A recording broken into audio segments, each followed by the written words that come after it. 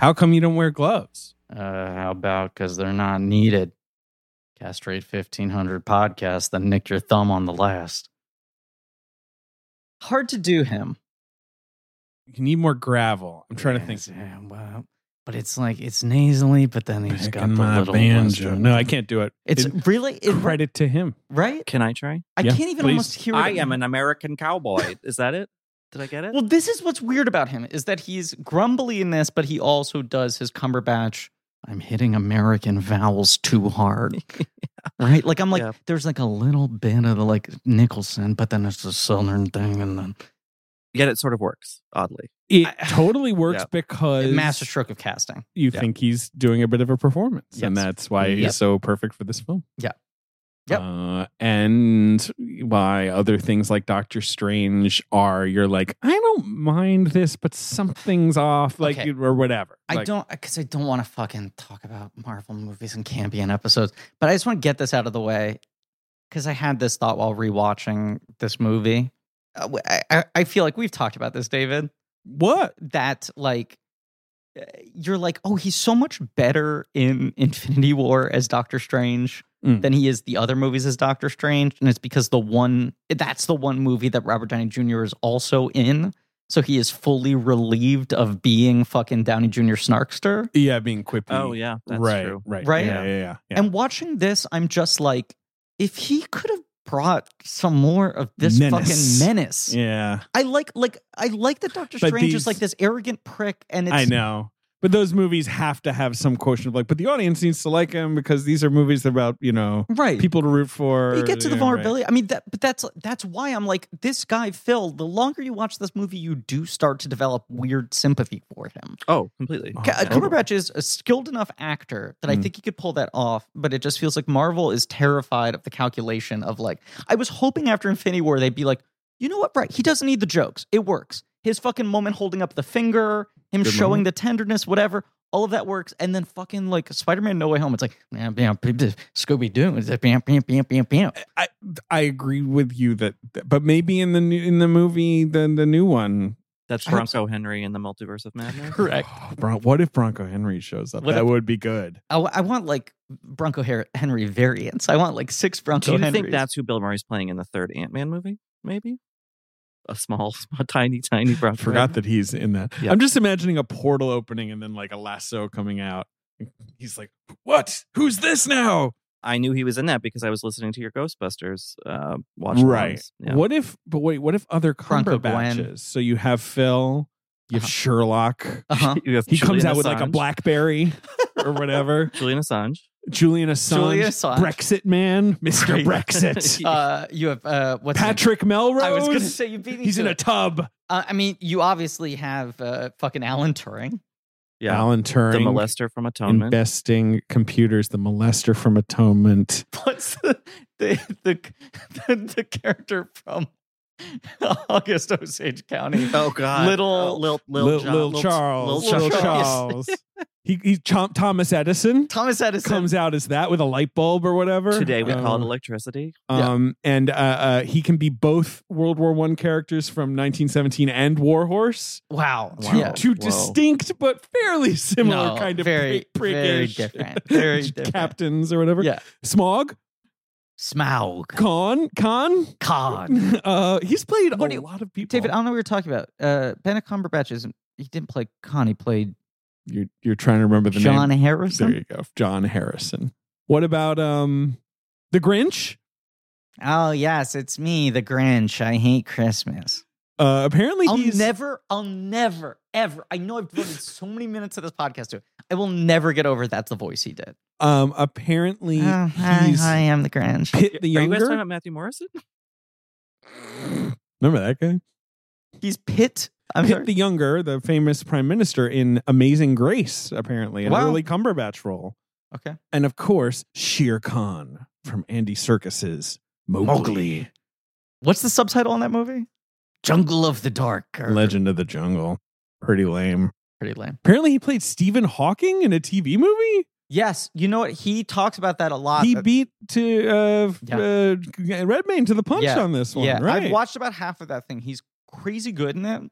Good actor. And he's talked about that he was like, this is it. This is the role that makes an actor's career. And it aired and his career didn't go anywhere. Yeah. And he had like a lot of resentment of like, I fucking nailed Stephen Hawking. No one cared. And no one noticed. Yeah. And then like 10 years later, the guy wins the Oscar for it. But thankfully he was very well established at that point. The Cumberbatch, he beats Cumberbatch that year. Imitation Game, right? Is the same year, right? But still, I think if Redmayne had won for playing Hawking before Cumberbatch had even gotten nominated, he probably had would have been even more experienced success. Right.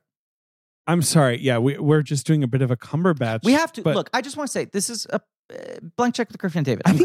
I'm David. I think Redmayne is the worst. Let me get this out because then we're going to go back to of Cumberbatch. Those nominees. Sure. Oh, sure.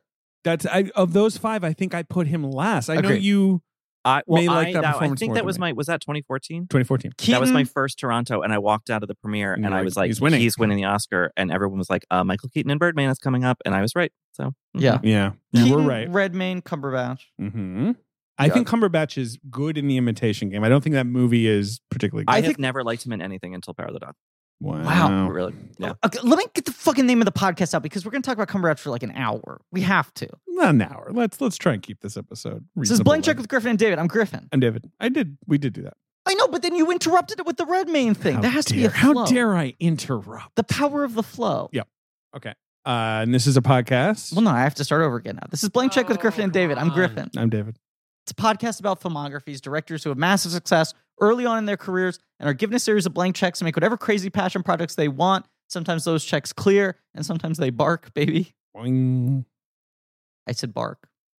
Barf. Barf, arf, arf. Yeah. This is a miniseries on the films of Jane Campion. It's called The Podcastiano. The last time you're going to do that. Boof. I guess maybe you'll do it on China Girl. Oh, sure, but that will come out before this? Yeah. Yeah.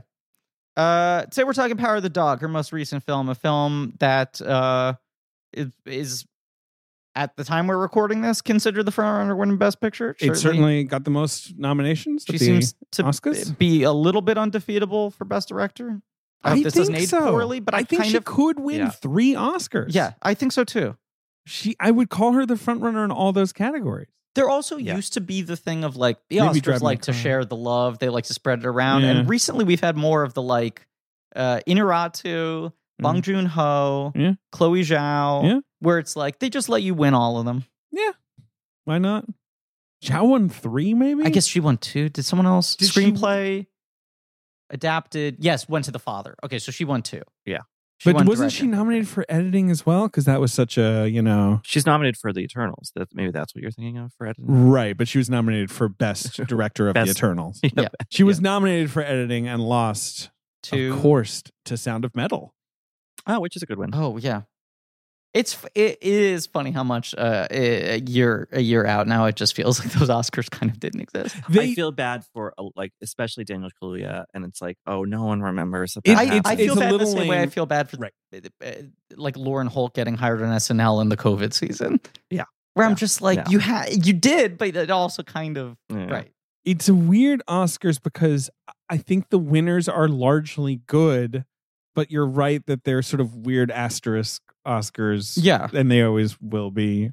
Right. And they're just like, people didn't watch them. I mean, it was, I knew when Nomadland came out, but it was staggering to see the number repeated of like, oh, it did $3.4 million.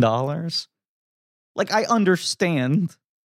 But yes, very weird. This year, it does feel like Power of the Dog alone, it feels like, has been watched by more of the general public than the movies nominated last year. Well, when it first came out on Netflix, it was like in that top 10 for a while, which was really surprising for a movie like that. It had more traction than you might have predicted. Like partly because it's got a big star in it. It had the Marriage Story thing where you're like, well, this is a movie for the coastal elites. And then like Netflix at large took to it more than you would imagine. Or memes. There were Bronco Henry memes. That's what I'm saying. Much like the punch in the wall. It was like it fucking worked. Have you guys settled on Bronco Hosley, by the way? Is that? I think it has to be. And I think that's it. Yeah. Yeah, I think that's it. Yeah, because Power of the Haas is too obvious. Well, I mean, it could be. No, it's Bronco Hosley. Okay. Yeah, I'm mysterious. Tell me the other. Ben says with his Invisalign. Tell me the other 2 nominees that year, and Cumberbatch's only. Okay, that's what I'm trying to remember. So this is rudely. Ray finds my winner is snubbed. Same, my winner too. Is this the same year as The Lobster or not? No, it's the year before. Year before. Year before The Lobster, I guess. Because I remember that you and I talking about how weird it was that Colin Farrell didn't get in because it was. I think I know who it is. Can I guess? Yeah, of course. Steve Carell. Steve Carell for Foxcatcher, and a performance I don't like by an actor. I don't like that performance that much, but I think I'll still take it. I like that movie. Channing Tatum, the co-director of Power of the Dog, right? Isn't he?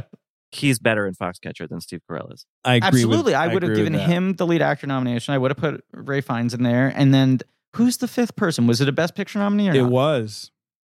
It was, David says, with his fingers intertwined. I'll tell you another fact, but then you'll just know. Okay. This person has been nominated for 9 Academy Awards. So it's a Denzel. Nope. What? Who's been nominated for 9 Academy Awards and yet, in my opinion, has been treated fairly rudely by the Oscars? Well, so he's clearly won before. Nope. 9 noms, 0 wins. Lead actor. Mm-hmm. 9 noms. Mm-hmm. Now, I think 2 of those noms are for producing. Oh, is it a Cooper year? It's a Bradley Cooper. Is it American Sniper? Yep. Okay. Oh, well, I forgot that one for good reason. He has 9 Oscar nominations. Yes. Now, it's actually 4 for producing. Okay, so it's Nightmare Alley, Joker, American Sniper, and the 4th one is Star is Born. Right. And then also screenplay for Star is Born. 5. And then 4 acting nominations. Right, so it's the 3 David O. Russells and American Sniper? Correct. No, 2 David O. Russells. David O. Russells, Star is Born, and American Sniper. Sorry. And yet I'm like, fucking Cooper is missing 3 noms here. Like I'm looking, and obviously no trophy. Right, you're like Best Director, for Star is Born, Licorice Pizza, but Licorice Pizza supporting actor. Maybe that's it, but I don't know. Maybe there's another nom I want to slip in for him. Got to think about Burnt, maybe. Huh? Burnt. He did. Supporting actor in The Mule, great performance. Supporting actor in Joy, supporting actor in War Dogs. Not bad performances. No, not at all. But no, beyond that, the weird thing of like, they're now treating him like young Spielberg, where they're like, yeah, okay, we get that you're good. Right. We'll give you nominations sometimes and no wins. Like the weird kind of chip on their shoulder they seem to have about him. I don't know. Or as an actor, they're also sort of treating him like Dustin Hoffman or Pacino or someone where they're like, you'll fucking wait. You give it a rest. You'll wait and you'll like it. Acting. And you'll win for something that's like not by any means the best. Right. Yeah. You'll win when you play Mr. Sad in Mr. Sad, the Mr. Sad story. I don't know. What's that about? It's a real sad guy. Sad story. We should add that to the blank check picture slate.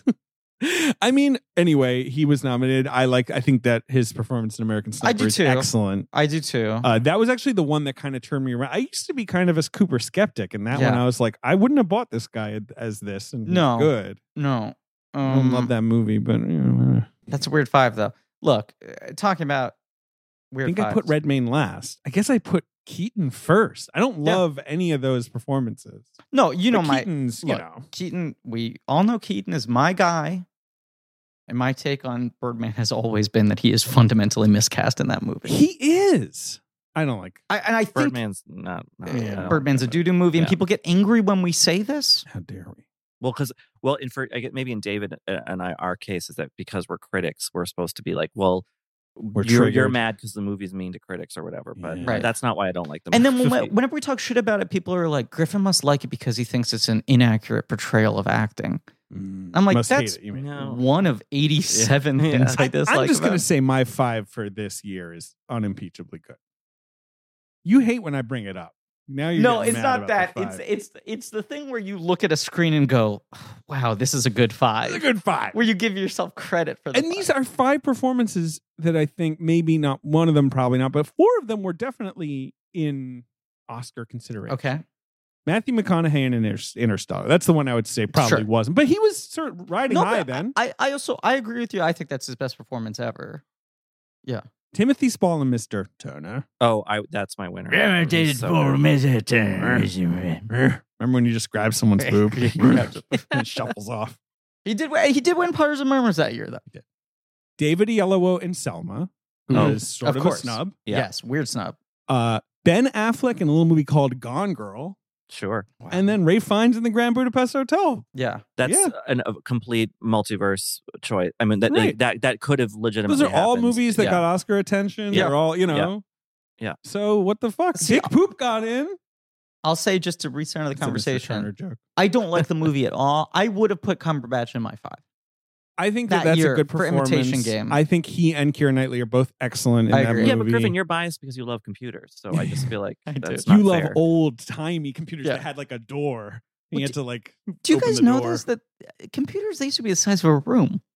Well, nowadays you got these things in your pocket. It used to be the size of a room. I don't know what you're talking about. I only know about Turing machines. I don't know what you call them today. Right. You left before the title. Yeah, I left. I know. You invented the Turing machine. I'm leaving now. Hold on 1 second. I just need to do the firmware update on my Turing machine. The weirdest thing about The Imitation Game is that it won an Oscar for screenplay and nothing else. And that's like the worst thing about it. Yes. I believe it was on this podcast where I said I wanted the movie Home Again to take the Turing test. Oh, God. What a weird look. And with that that's credit, a weird Oscar year. Yeah. Let's say, of course, joining us today for the first time in a while. So this is my second time doing the last movie in a series. Oh, because you did The Witches. I think that this movie's a little better than The Witches. I'm just going to say it. I remember our Witches episode being us truly not talking about that movie at all. That was Zoom at like 9:45 at night. Right. Like my wife was like 8.5 months pregnant. I was like slurping down some red wine in my apartment. End of Jan. This was this period of time where we would record really late because you didn't want to record until after your wife had gone to sleep. Yes. And the Disney Investor Conference was that night. You had the issue with the drilling. Oh, that was the made other thing. daytime recordings hard. So I was like, well, if we're going to record after 5, let's record late. That was that. We'd record at like 10 o'clock at night or 9:30, and it was a nightmare. It would just fuck up. I will just say, I don't know. Those night pods are sometimes kind of they fun. were cute. They're a little punchy. It was nice to do a little night check. Took down an entire bottle of Pinot Grigio during our fucking Marwin episode. Wasn't it like a C3PO Pinot Grigio or something? It might have been the Skywalker Skywalker that Soderbergh liquor. What's the Soderbergh drink? Oh, Singani 63? Sure. Love that shit. Yeah, sure. I re-upped recently. Okay. A deal on shipping. Well, he brings it to you. He does. Our guest today is Richard Lawson. Hello. Vanity Fair, Little Gold Men, and our Witches episode. Yeah. This is eight timers? No, it's more than that. 9 timers? Oh, I don't know. I might be a 10. I don't know. I'm behind. I'm going to double check my counting here. I'm sorry. Okay, do the math. All right. Okay. And literally. Because Trolls the experience is... This is... Number 10. Wow. Wait, where's my green jacket? Yeah. Oh, wait, hold on. I'll go get it. 10 Timer Club. 10 Timer Wow. In your first appearance was March 6th, 2016. So that was Lady in the Water. So 6 years. 6 years, 10 ups. And then obviously Trolls the Experience. That was you've done 2 pandemic recordings with us. And this is the 3rd, but we're in person, baby. We're in person. Yeah, we are. But yes, you called this one early, Richard. I threw you camp. I said, what do you want to camp? And I believe your line, as was relayed to me by David, was, I want to do Power of the Dogs. I want to do Power of the Dog, quote, for gay reasons. You did say that. Yeah. That's true. Yeah. I think it's funny because I was thinking about it. Like, I haven't done many like queerish movies with you guys, but like the other one was Philadelphia, which is really depressing, and this is also really depressing. But this one at least has some sort of fun. I think this movie's very funny. It is funny, but obviously it is also sad. It's bleak. The second time I watched it, I've now seen it 3 times. I remember being like, I guess the first time I was just kind of so energized and thrilled to be seeing this major movie. I was seeing it in a big screen. And like, I guess I was also just like, what the hell is going to happen? I was kind of on the edge. The second time I watched it, I was like, God, this is very sad. Like, especially obviously Kirsten Dunst's character. And I don't know, just like everyone's kind of sad. And the third time I was like, yeah, Benny's having fun. It's pretty funny. Mean old bastard with his banjo. Yeah. So malevolent. Anyway, no, you've done other queer movies with us. Spanglish. K-19 The Widowmaker. These are all queer classics. I should say, your boys. Home Again is definitely the gayest movie I think you've ever done on this podcast. But gay in like the Victorian sense, where you just mean like, woo, I'm having a lovely time. It's full of gaiety. Yeah, that movie is fun and fancy free, right? Did Pico show up in something recently? Pico Alexander? Yeah, it was Esther was telling me the Pico was back. So I guess he finally escaped a peek at the Pico? My basement. I don't know what my joke is there. Yeah, he's in The Sky Is Everywhere, the sort of like young adult movie that Josephine Decker made that's like dropping on Apple TV like Friday. I have a screener sitting in my inbox. I need to watch it. I hear it's good though. I also hear it's pretty good. The book it's based on Jandy Nelson. It's like a really good way. Mm-hmm. Anyway. And The Witches is super gay. No, it's not. No, it wants to be kind of in a way. Yeah. But yeah, this movie, Power of the Dog, I hadn't read the novel. I saw it like a little pre-screening before it was at Venice in New York, and I had no idea what it was about, except that it was a Jane Campion. And Jane Campion I like, but when I was a kid, we had a babysitter who was one of my dad's grad students. Phil Burbank? Yeah. All right, kids, I'm going to... Sorry, go on. He would talk to us in ancient Greek while wrestling with us. She took us to the movies, and she really wanted to see the piano. And my sister was, I guess, 11. I'm sorry, you mean the Panani? Sorry. The piano. What is it's Panano? Panani? Yeah, Panano. The piano. And my sister, who was maybe 11 or 12, that was 93, right? Yep. Mm-hmm. They went to that, and I was 10, and I was like, I'm absolutely not. It's about like old ladies in dresses on a beach somewhere far away. No thanks. So I went to go see The Pelican Brief by myself. Wait, arguably a more adult movie in some way. I know. I mean, it's about legal briefs. I was ready for the swerve to be Little Giants or something. And it was The Pelican Brief. It's about like a Supreme Court justice. It was so, and I loved it, of course. It was the first movie I ever saw by myself. It was thrilling in Chestnut Hill, Massachusetts. Yeah, as a little boy seeing The Pelican Brief. I was full. I have no interest in seeing the piano. One for The Pelican Brief, please. I was full Nelson Muntz in Branson, Missouri, just like. It's like Mulaney's bit about being the littlest gentleman, where he would take a briefcase of newspaper, go to a diner. Right. It was thrilling, and afterward, I was like, yammering away about The Pelican Brief. My sister could not have cared less, and then she was telling me about the piano, and she was like, "You see this old man naked." She was referring to Harvey Keitel. It's like, but you're imagining a sort of Santa Claus. it's Martin Short comes along and tries to steal Christmas. Like it was all like a piano on some sort of cloudy beach, and I was like, and so in my head at 10 years old, and it took a lot of time into adulthood to like get rid of this. I was like, Jane Campion makes weird, bad, boring movies. Not bad, just like esoterically artsy and all that stuff. Right. And so I went in, even now, having seen a lot of her other films and liked them, trepidatious about Power of the Dog, having known nothing about it, and I was really like very happily surprised by the fact that it's kind of this mystery. Not a thriller, but like it's a really entertaining film in addition to all of its artsy, deep thought it's kind also, of stuff. It's a very unique movie in the way it functions. And it functions in a way that kind of defies logic. Like you should not be able to construct a movie this way. In that it was only watching it a second time that I realized how much you really don't know what the fuck is going on the first time. Like, it is a movie that provides you with no handles to grab onto. Yeah. Well, Bronco Henry. Right. Well, but it's tough. I mean, you have the fucking saddle is on the wall. It's true. Well, I watched it again a third time to speak with you guys, and especially on the third viewing, it's like this movie tells you what's going to happen literally in the opening, like voiceover. Wild about opening voiceover. Like, every single thing is set before you.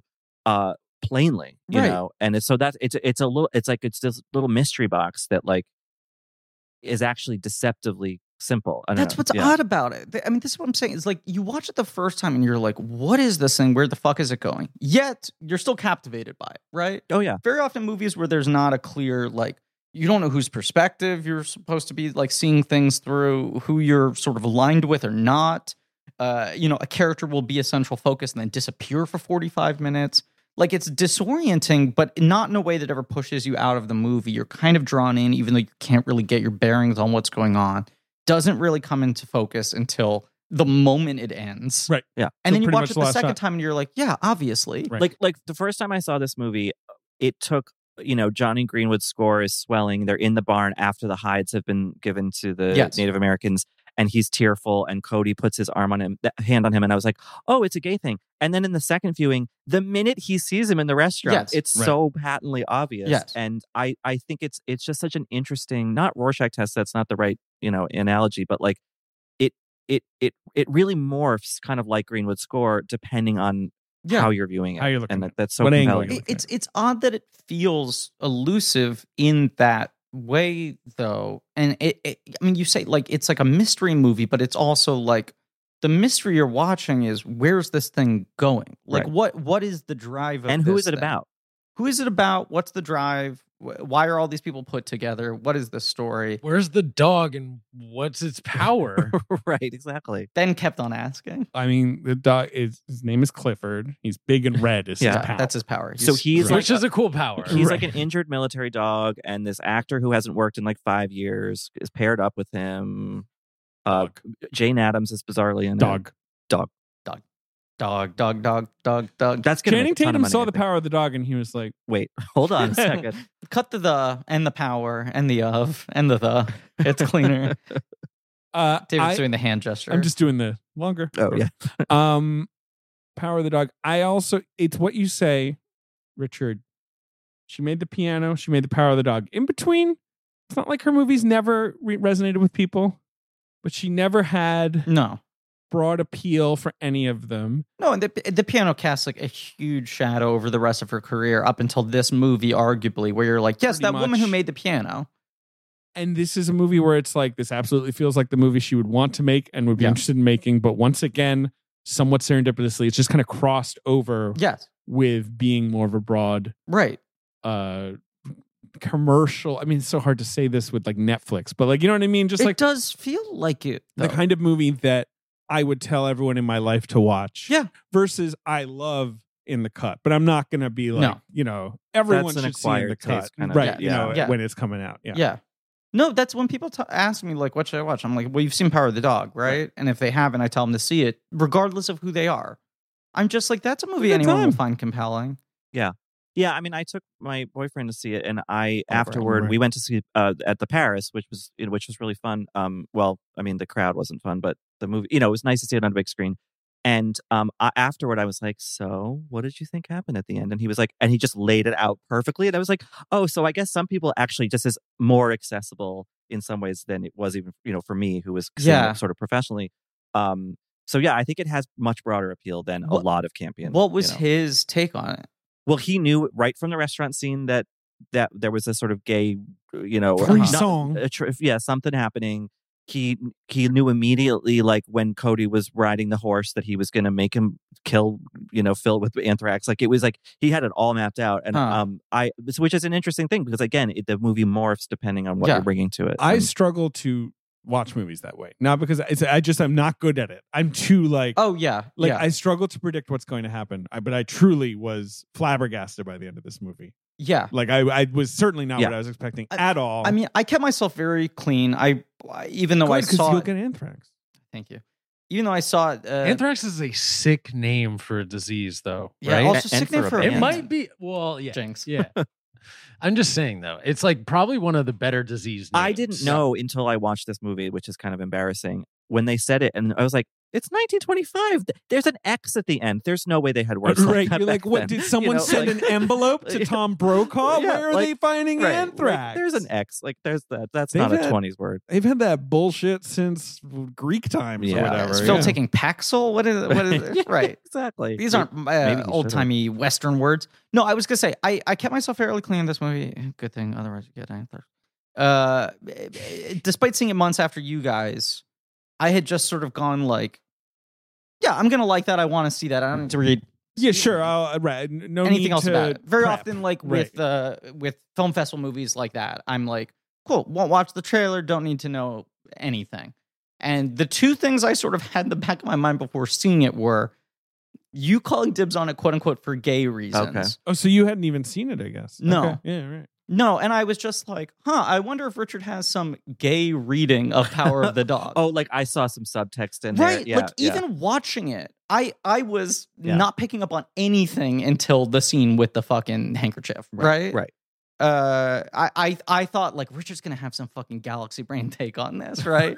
No, it's a very straightforward. Yes, absolutely. Yeah. And then David saying the thing to me of like, it's one of those movies where you really don't know where it's going, and it's not until the final moment that you go, oh, now I see what she was doing.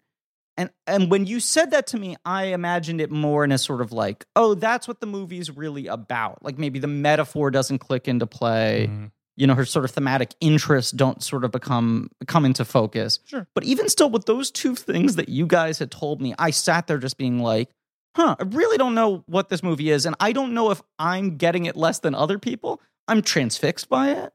But like, I have no idea what the fuck's going on. I would say I didn't really lock in until about the same scene as you. And then I was sort of with it, but just going like, so what is this movie exactly? Yeah. And then was completely like thrown off by the ending and kind of knocked out by the movie in whole. And to that end, like, you know, the you could hear something about that movie like, oh, Benedict Cumberbatch plays a sexually repressed cowboy in the 1920s. Right. And you would watch a lot of that movie and be like, this movie is explicitly and maybe solely a tragedy about this like horrible man who, you know, visits his repression onto a younger person who is more demonstrably himself. That is certainly what I thought the movie was. At the end of the movie, it's like, no, the tragedy is about, I mean, it's about Phil, but it's about Cody's, you know, it's about that kid, and like that the closet has warped him to such a degree that he becomes a murderer, you know. And I just think there's such a surprise throughout the movie in terms of like, well, again, who it's about and how it's about that. I think like watching it a second time, the thing that became so clear to me is like, above all else, this is a movie about for like unbelievably fragile people. Yeah. Right? Certainly. And how differently they deal with sort of protecting their fragility in like a hostile, tense world. Right, exactly. Yes, right. And the only guy who comes out of this like really kind of clean is Plemons. Right. Which I kind of disagree with, actually, because rewatching it again, I think that a lot of, I'm sorry, I'm bad at character names, Kirsten Dunst's character, Rose. I think a lot of Rose's mounting misery is because very pointedly, Plemons leaves the film for like a huge stretch. He kind of neglects and lets it fester. And he's like, I'm just going to stick her in this house with my horrid brother. Right. And maybe her son once in a while, and I'm going to go off to town He's and so do whatever. afraid of confrontation. Yeah. Like, you know, he can't handle confrontation with Phil or with Rose, like, you know, to help her stop drinking or anything. I mean, he's not unique in this, but he like really cannot express himself. Right. You know, he's really not good at verbalizing things. It's why I this whole season, as like he would get thrown onto lists, I'd be like, look, I love Plemons. He's fucking great, but I'm sort of surprised he's even in the best supporting actor conversation, especially when there's already another supporting candidate from this movie, because he's doing such sort of like just quiet, sturdy work. Right. And then rewatching it, I was like, oh, right, I forgot that he kind of owns the first hour of this movie. Yeah. That he is sort of the closest thing to like a principal character you have. As much as it is on scene where he cries and says, "I'm so happy not to be alone." That's right. That scene is so right, wonderful. You know? But then the other scene that's so sort of telling is when he goes into the back room and he just puts the fucking wine dripping blanket over his arm and starts serving the food and whatever. Where it's just like you're kind of taken by like, man, this guy is so sort of attentive to the sensitivities of other people. He can sense it. The thing he says, he picks up on her crying, all that sort of stuff.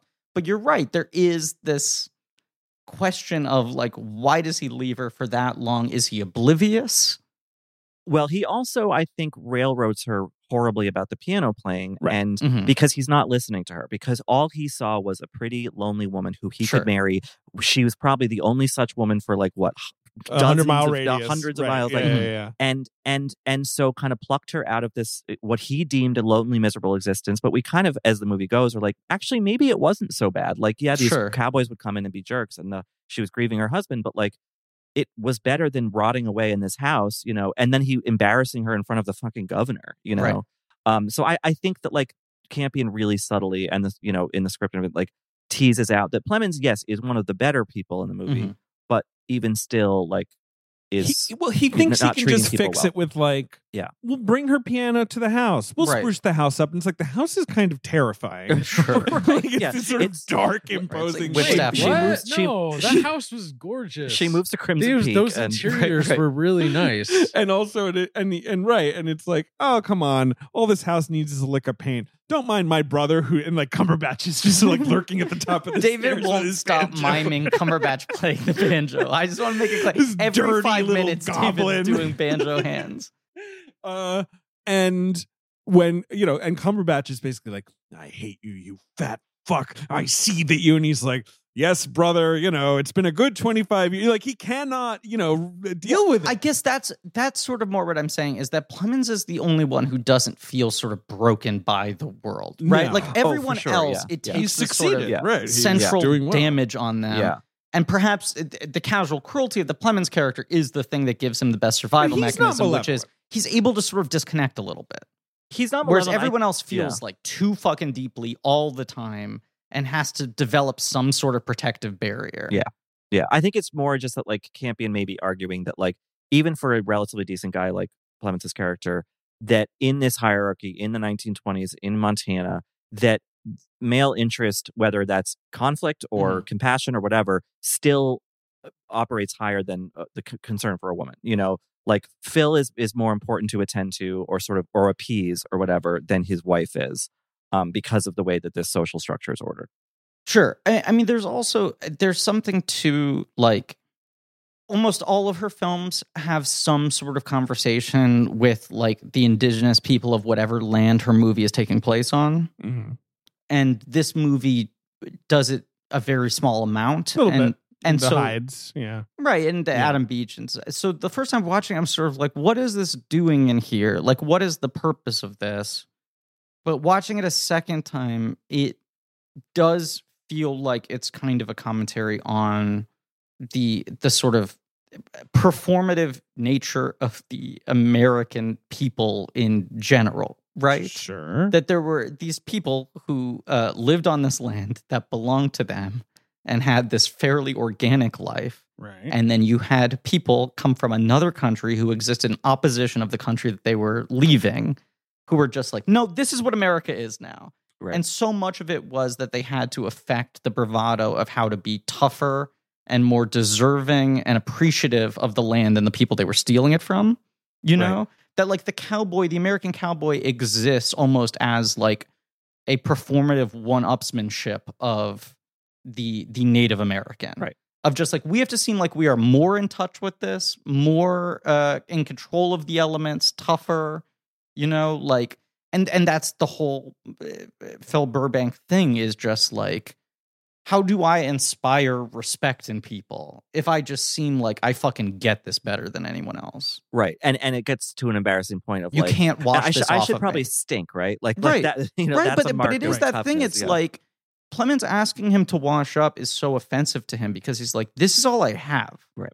If you clean me up, the whole fucking facade is gone. That's the thing. I'm right back at Yale doing my classics, where I'm sure there's a whole backstory there, about like, whatever happened with some guy at Yale, Right. There's a certain degree of anti-intellectualism that is, like, baked into the very DNA of America, because it's an opposition of, like, the cultured Europeans. I would argue to a degree, right? Sure. And how quickly, like, the cowboy forms as, like, the archetype of, like, the alpha male. But then George wants to civilize. Right. And he's like, no more ranching. I want to meet the governor, and I want to have a nice house, and I want to have a nice place that people can come, and the railroad, and, like, all that. And Phil is like, as you say, he's like, ridiculous. Like, you can't do that. Like, that's not what we're here for. And the governor and his wife was kind of like flinty and sassy, and like, and even the parents, like, they see through him. Like, the other cowboys kind of tolerate it because he's their employer, but like, and maybe he's kind of an oddity to them. But there are people within the very tightly contained world of this movie who also, it's not just the audience in our modern times seeing how ridiculous and pathetic he is. It's them. Contemporaneously. Phil's a little full of shit. He is tough stuff, I suppose. Yeah. If he wants the compliment, whatever. He's castrating bulls with his hands and all that. Like, there aren't fine, that many movies with on-screen castration of any kind. That's true. As David points out, he does do the shit. Like, he has become very good at everything. But it's like the dinner with the governor is like, the thing he cannot do is he is not a skilled enough actor to be fucking like Little Lord Fauntleroy, academic whiz kid, pretending to be a cowboy, trying to appeal to high society. Right. He knows that, like, if he tries to split the difference with them, he's going to roll all the way back. Sure. Right. He doesn't want he doesn't want to lift the veil. He just wants to be Mean Banjo Man. David's doing the hand. Benedict Cumberbatch is incredible casting for this very reason, because people, I saw some reactions, maybe even before the movie was out, of people being like, well, British actor playing a cowboy, like, well, that's he's very good at that kind. You feel like it's a performance. He's also he's an incredibly cerebral actor. He's a great actor. And to hire him to play a tough guy feels like a mistake. To hire him to play an American feels like a mistake. Yeah. Like all these sorts of things. Though I like him a lot. But it is such smart, like, meta casting in that way. I mean, because I sort of blithely said that I haven't liked him in anything before this. I just, thinking back to when Sherlock was such a big show, and I would try to watch it because I was like, this seems like something I should love, but it was like excruciating for me to watch. That was a show I really struggled with. But watching Power of the Dog, you're like, oh, Campion was like, you guys have been using him wrong. Everyone has used him wrong. This is how you play him, You don't try to, like, shy away from his, aristocratic bone structure and bearing. You just kind of use it to make a different point, it's really, like, genius. And the accent work is a little bit, wobbly for me. But I don't mind it. Yeah, I want to say a couple things. Let's do some. I want to give you a little context for this movie, because it is interesting. Obviously, the Campion took such a long break in filmmaking. But Ben, anthrax, the etymology, Greek, the word anthrax in Greek means carbuncle, referring to the pustules you get. Oh. So that's why it's called anthrax. Damn. There you go. Sick. Anyway, so Jane Campion, she makes Bright Star. I would say that salvage is probably too strong, but, like, it sort of mellows the blow. I would say it almost resets her, if that's right. It doesn't make a big enough impact to, like, salvage fully the damage of the previous movies, but it does sort of reset her to, like, oh, that's a director who makes critically respectable films. But she does not, after Bright Star, have, like, some. Usually she would have, like, a project in the hopper. I feel like she would always have stuff that she's like, well, I want to do that next. She doesn't really have that. She thought about adapting Alice Munro's Runaway, a short story. Okay. Which she never got off the ground. She thought about adapting the novel The Flamethrowers, which was a big... Those are both great choices for her, Munro and The Flamethrowers. I know. Like that kind of... The Flamethrowers is set in, like, the revolutionary 70s Italy, right? And sort of, and also the really, really desolate American West, because it's like these motorcycle races. Right. Yeah. Seems cool. It's in the hands of Scott Rudin, which may be why it never came together. Now, safe hands. Yeah, right. Of course, then she goes on to do Top of the Lake. I think we may have forgotten to mention that. Did we mention that Anna Paquin was supposed to play that role? I forgot about that. Because I remember the thing that happened was that show was supposed to be funded by the Australian Broadcasting Corporation. And then when Paquin pulled out, I think because of True Blood or something, and was replaced with Elizabeth Moss, they pulled out because they were like, she's not Australian. Yes. So, like, the BBC came in or whatever, anyway. Well, there's a part of me that wonders, because Power of the Dog was partially financed by the New Zealand Film Commission, if, like, Thomasin McKenzie being in it, in a role that at this point is smaller than, like, her stature in her career, is sort of a, like, favor of, like, we need to get X amount of New Zealand, Australian actors in supporting roles in order to get financing. Because very often these grants from countries, you can't just film there, you can't just be a director from there, you also need to be employing not just behind the scenes but on camera locals. Do you think they were upset that Cody Smith McPhee is from space?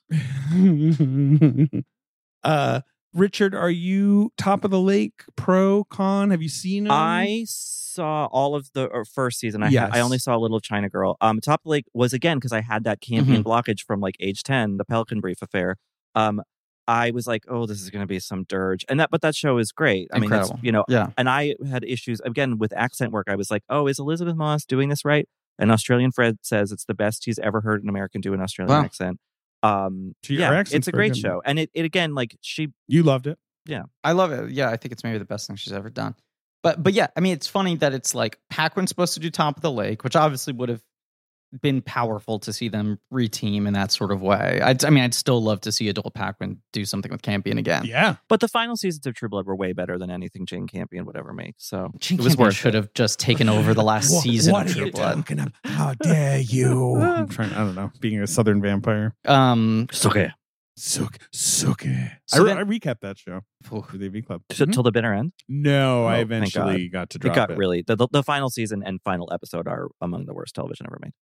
I want to do bad things to you. Remember True Blood? True Blood kind of kept HBO going in that post-Sopranos, My pre-Game roommate of was Thrones. a True Blood fanatic It for was all of kind those of years. the thing. Yes, it was the thing. It's an enjoyably wacky show, even though, yes, it completely went off the rails. Like I did, that Alan Ball thing where you're like, I don't know, go off, King. And then you're like, cease going off. Come back Go in. on. Come in, But King. it also it gave us a lot. It gave us Skarsgård, It kept Michelle Forbes working for a year or two, Just the year. She was a main ad. Yeah.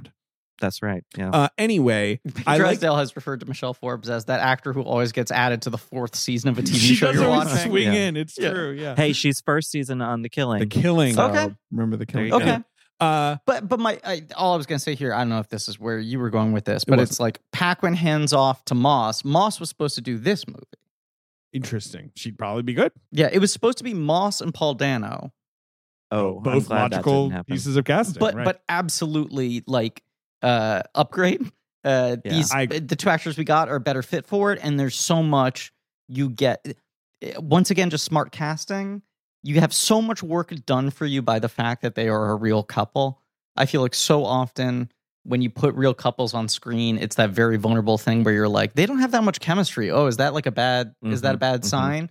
Or it's like they just want to play up like the fucking sexual magnetism of the two of them. The very easy comfort the two of them have with each other and the intimacy they have with each other helps this movie get their entire relationship set up in like 3 minutes. Yeah, Agree. yeah. It's so natural that it's just like there's no. It sounds corny, but like you kind of forget that they're acting. Yeah, exactly. I agree with that. I just want to say the Campion felt doing those Top of the Lake seasons, even though season 2 doesn't go over as well. Yeah, helped change the perception of her, positively. Sure. Like she thought it was good. It was good for me, and she says the atmosphere has changed. I really feel like I've reached Granny level. Don't be rude to Granny. System respects your longevity in the industry. I feel that. So whatever. It's certainly the most watched thing she's done since Piano. Has to be. And when she brought China Girl to Cannes, she was seen at many a party by myself with my own dropping eyes. it like it's hot. Oh, just dancing like a maniac. Really, J-Dog dropping she it. really dances. She like every party I've ever seen Cubby her at, Can she's told us always- this as well, that she's a fucking dance machine. Yeah, that's her thing. She's a party monster. Yeah. So yeah, she also, as we know, in this interim, chaired the 2014 Cannes jury. Gave the Palme d'Or to Winter Sleep, which put me to Winter Sleep. Hey, David. I was supposed to see that movie, the first movie at Cannes, because I arrived after the festival had already started, and we got to the Airbnb, and I was like, do I now want to watch a 3-hour movie called Winter Sleep? And I said no. Yeah. So thus began my great tradition of not seeing the Palme d'Or winner when I'm at Cannes by accident. Beyond all, did you not see Titan? No, I did see Titan, and I didn't like it. She considers retiring after Top of the Lake, but then she reads this book by Thomas Savage that was like a critically acclaimed book when it came out, but has not a well-remembered book, has fallen out of print. Yeah, when did it come out? 1967. I'd never heard of it, and he was like a gay author, queer author, like and that, like, and it was like it's seen as it must like have been kind of bold for that to be published at the time, given the subject matter. It seems semi-autobiographical from the perspective of yes, and all he wrote, I think, or mostly what he wrote were westerns and like were about French life and all that. I think it's an acknowledged influence on Brokeback Mountain, the story, like Annie Proulx. Yeah. But it got reprinted sometime in the 2000s, and Campion's stepmother, Judith, sent her the book. Just they are always apparently sending each other books. She reads it, and not in this way of like, I'm looking for a project. She just reads it. Yeah. And is like, I fucking love this book. Let's see. What most impressed me was Thomas Savage had lived on a ranch, that this was his life. This was not a romantic vision of the West. He had moved to a ranch with his mother, which is the story that he's telling in the book. Right. And the brother of the man that his mother married was this talented chess player who went to Yale and was a mean bully. Like, it's so clearly, yes, this is inspired by real life. Pretty fascinating. And so she just can't put this book away. She finds out that some Canadian guy owns the rights to it. She reads, oh my God, this, whoa. Okay. It was Jim Carrey. Huh? Apparently it's Gerard Depardieu's favorite novel. Okay. And that is why this Canadian guy had bought the rights. He read that in an interview and he's like, Gerard loves this novel. Are the rights available? Like, I want to make it with Gerard. As a play of like, right? Okay, gotcha. Apparently, at one point, At what point in time does that happen? I think we're talking like the late 80s, like early 90s. At one point, Paul Newman was attached to play Phil. Kind of a cool idea. Yeah. And they meet. She meets this Canadian guy. His name is Roger Frappier. Okay. Is he credited in this? Yeah, he is. He's a credited producer on this movie. And they meet at Cannes, and she's basically like, come on, man. Like, let me do it. I'm top of the lake right now. They get the funding together. Budget apparently is about $30 million, her most expensive film to date. Wow. And, she just wanted to recreate the thrilling, shocking experience she had reading it. They shot this during the pandemic, obviously, because we're living in the forever pandemic. Right, or in New Zealand. In New Zealand. Yeah. They didn't start shooting before the pandemic, right? It was a project that was like getting ready to go, pandemic hits, and then they sort of wait out when it feels vaguely safe to film. Or did they film a little bit? They started shooting January 2020. Okay. And production was halted in March. I'm seeing here because of the pandemic of the novel coronavirus. Interesting. And then production resumed in June. Okay. And concluded in July. So, I mean, we're at, I think, the tail end of this. He and Cumberbatch was in character and refused to speak to Dunst on set. Wow. They were, I was going to say, I think we're at the tail end of it now, but it has been interesting, and probably 6 months from now we'll be fully out of these.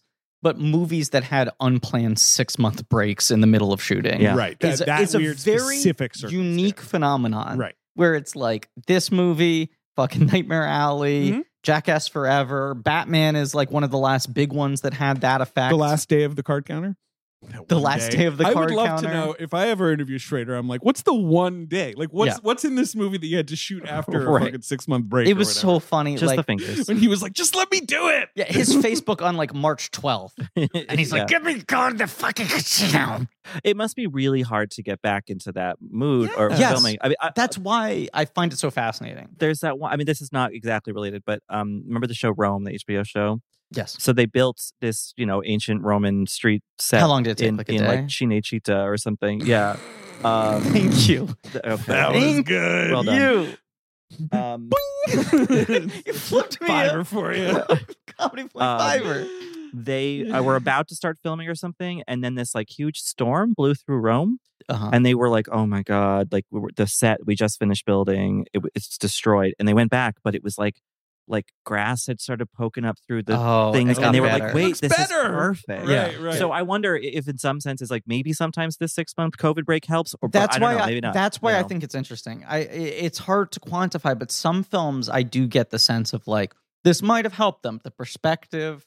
The distance, the time to reset in the middle, all that stuff. Look at the script and you're like, wait, why are we doing this? Right, like, and other movies less so. But I'm surprised this doesn't feel like, I couldn't remember which one it was, but this doesn't feel like a movie that had break. What it seems like when I'm reading it seems like most of the exteriors were done, and most of the stuff they did post-break were interiors on like sets in Auckland. The exact opposite of how you would want things to go during a pandemic. Right. But also, New Zealand was... It was infamously the single safest place to film. Right. Getting back to her viewing the Annie Proulx, she talks to Annie Proulx the author of Brokeback Mountain. Yes. About like Phil's homosexuality and how to reveal it, like how much to get into it. Because I think it's a lot more coded in the novel. Yes. In the book, she says it's sly. Right. But there are Muscle Men magazines and obviously Bronco Henry. There was a big discussion over Bronco Henry. Would we have any images? He's this powerful ghost. I made this rule, no flashbacks. We'll move chronologically. Yeah. It gives an audience a sense of security when they can, what they can get to know, what they can't. Flashbacks. I totally the right call. No joke intended. If they had ever shown Bronco Henry in this movie, it would lose 25% of its power. I think so. It would have been cool to see him in the sky at night. You know what I mean? That would be if the clouds formed into his head. Yeah, that would be kind of cool. So like the Bronco Henry obviously has a lot of meme value, right? People really took to the Bronco Henry idea the moment this movie hit Netflix. I find Bronco Henry so funny. It's one of those things where anytime it's referenced, I find myself giggling, even when it's referenced in the movie or in conversation or whatever. And I was trying to think, like, what is it that's so inherently funny about Bronco Henry to me? And then I realized it's the Bill Brasky thing. It's Bill Brasky. Yes. It's Bill Brasky. It's the idea of just like there's something about this name that's just like Bronco Henry. He once jumped a horse over a bar or whatever, and you're like, okay, and that he feels so abstract that you're like, here's this like fucking bullish name that everyone keeps on fucking talking up, and in your mind you can't reconcile what this person would look like or how he would behave. I mean, like virtual characters like that are incredible. Like, I mean, Beckett would tell you, obviously, like, but I think it works so well in this because the more you hear this ridiculous name, and these exploits that, like, who knows? Because it's all these younger guys being like, "Tell us another tale of Bronco Henry." Who knows if it's real? Right. But like, it just makes Phil look. He starts, let's say, 40, and then he's 32, and then by the end of the Bronco Henry stories, he's like an 8-year-old boy. That's the other thing of the Bill teenager, Brasky effect, which it's like. The more they talk about him, the more these people seem kind of pathetic. Yeah. Where you're like, why do they idolize this fucking guy so much? And it's also not to Their whole existence is based on they can't stop talking about fucking Bill Brasky. It's also deeply un-Butch in a way. Yes. Like this obsession with this like cool guy from the past, Especially you're talking about it's nature out there. It's hard to tame it, or like no one can do it except for Bronco Henry, obviously, who is 18 feet tall. Like it really feels like a lot of a lot of the anecdotes could be followed. Then why don't you marry him? Exactly. If Bronco Henry told you to fucking eat anthrax, would you do it? Well, I would. I mean, also, just the way Phil is like, George, remember what we were doing earlier? And George is like, what? Oh, I don't rightly know. He's like, we were hanging out with Bronco Henry for crying out loud. Like, he only wants to tell the one story. It's really like it's really like Tony Soprano waxing nostalgic about the old days. Sure. But strong silent type. And then, Bronco Henry narrating from a gravestone, in the prequel for this movie. Which but you're wondering how I ended up here. Bronco Henry. Yeah. Sorry if I sound funny. My neck's a little sore. Yeah. Can I say there is such a huge spoiler at the beginning of that movie? Which movie? Many Saints of Newark. Oh, Many Saints. Sure. Yeah. I was so excited to watch that, right? I go to see that in theaters. I'm loving it. I get home. I turn on HBO Max. I'm like, they already have a spinoff series. And I know this is this thing they've been planning on doing of like, oh, we'll do an HBO Max Batman series and the Dune series or whatever. But then I watched the show and I'm just like, well, you've spoiled the thing. Yeah. I know where this. I should have gone to get a drink planning while you did that. Should have gone taking a walk around the block. My bit was I genuinely saw Many Saints of Newark in theaters without ever having watched an episode of this because were the one. I said to you, I want to do it Phantom Podcast style. Anyway, I want to tell this. JJ is earnest. I mean, one thing is Jane Campion, combo of being incredibly smart and cool in interviews and just being old and like, who gives a fuck? Yeah. So she, apparently, while she's writing this film, she has crazy dreams about it being on a big black horse. And so she goes to a dream analyst and like gets into her head and like is like, this was such a great process analyzing my fears. And so she makes Cumberbatch do it too. She's like, you're going to go to a dream analyst. Yeah. And Cumberbatch is like, but Jane Campion's dreams are rich in imagery. They're sexual and fantastical and spiritual, exploding orchids of blood. And I'm dreaming about like not being able to climb a tree. He's like, my dreams are boring. Like, I'm a dumb actor. Is this the longest research dossier? Yeah, it's 24 pages long. I mean, I can't do it all, but there is so much good stuff in there. I think JJ kind of likes to top himself sometimes. He does. I mean, he was posting, he was like doing like victory laps on Twitter about the fact that he'd broken this one to chapters. Yeah. Well, much like the movie. Well, Bronco Henry used to like to top himself too. Hey. That's just one of the many amazing things that man could do. It's just truly every time we mention him by name, I start like Bronco Henry. I made a Bronco Henry joke when we're recording this. The Oscar nominations came out yesterday about the In Memoriam having Bronco Henry in it because I found a photo of a metallic blue mannequin head that's wearing a cowboy hat with a crocheted like dick and balls on it. Right. Rip. And I'm just like, I'm you. supposed to be writing a magazine piece like with a really short turnaround time, and I'm just like giggling in my apartment about Bronco Henry months after seeing the movie. Bronco Henry. This is the thing. It's like Bill Brasky, where it's like you can say anything about it. It's just You can assign any visual descriptor onto him. If she like cast Nick Nolte, but he's not in the movie. Right. He was just on set, like sort of glowering at people. Like Matthew Broderick in the Christmas Story, where he's just standing there staring, but no one can see him. I don't know if you ever watched that. Right. You're just like, so were his scenes cut out? No. He was never even written to the script. Nope. He wasn't even on set. We just he stayed at home and we told people just know Nick Nolte is playing Bronco.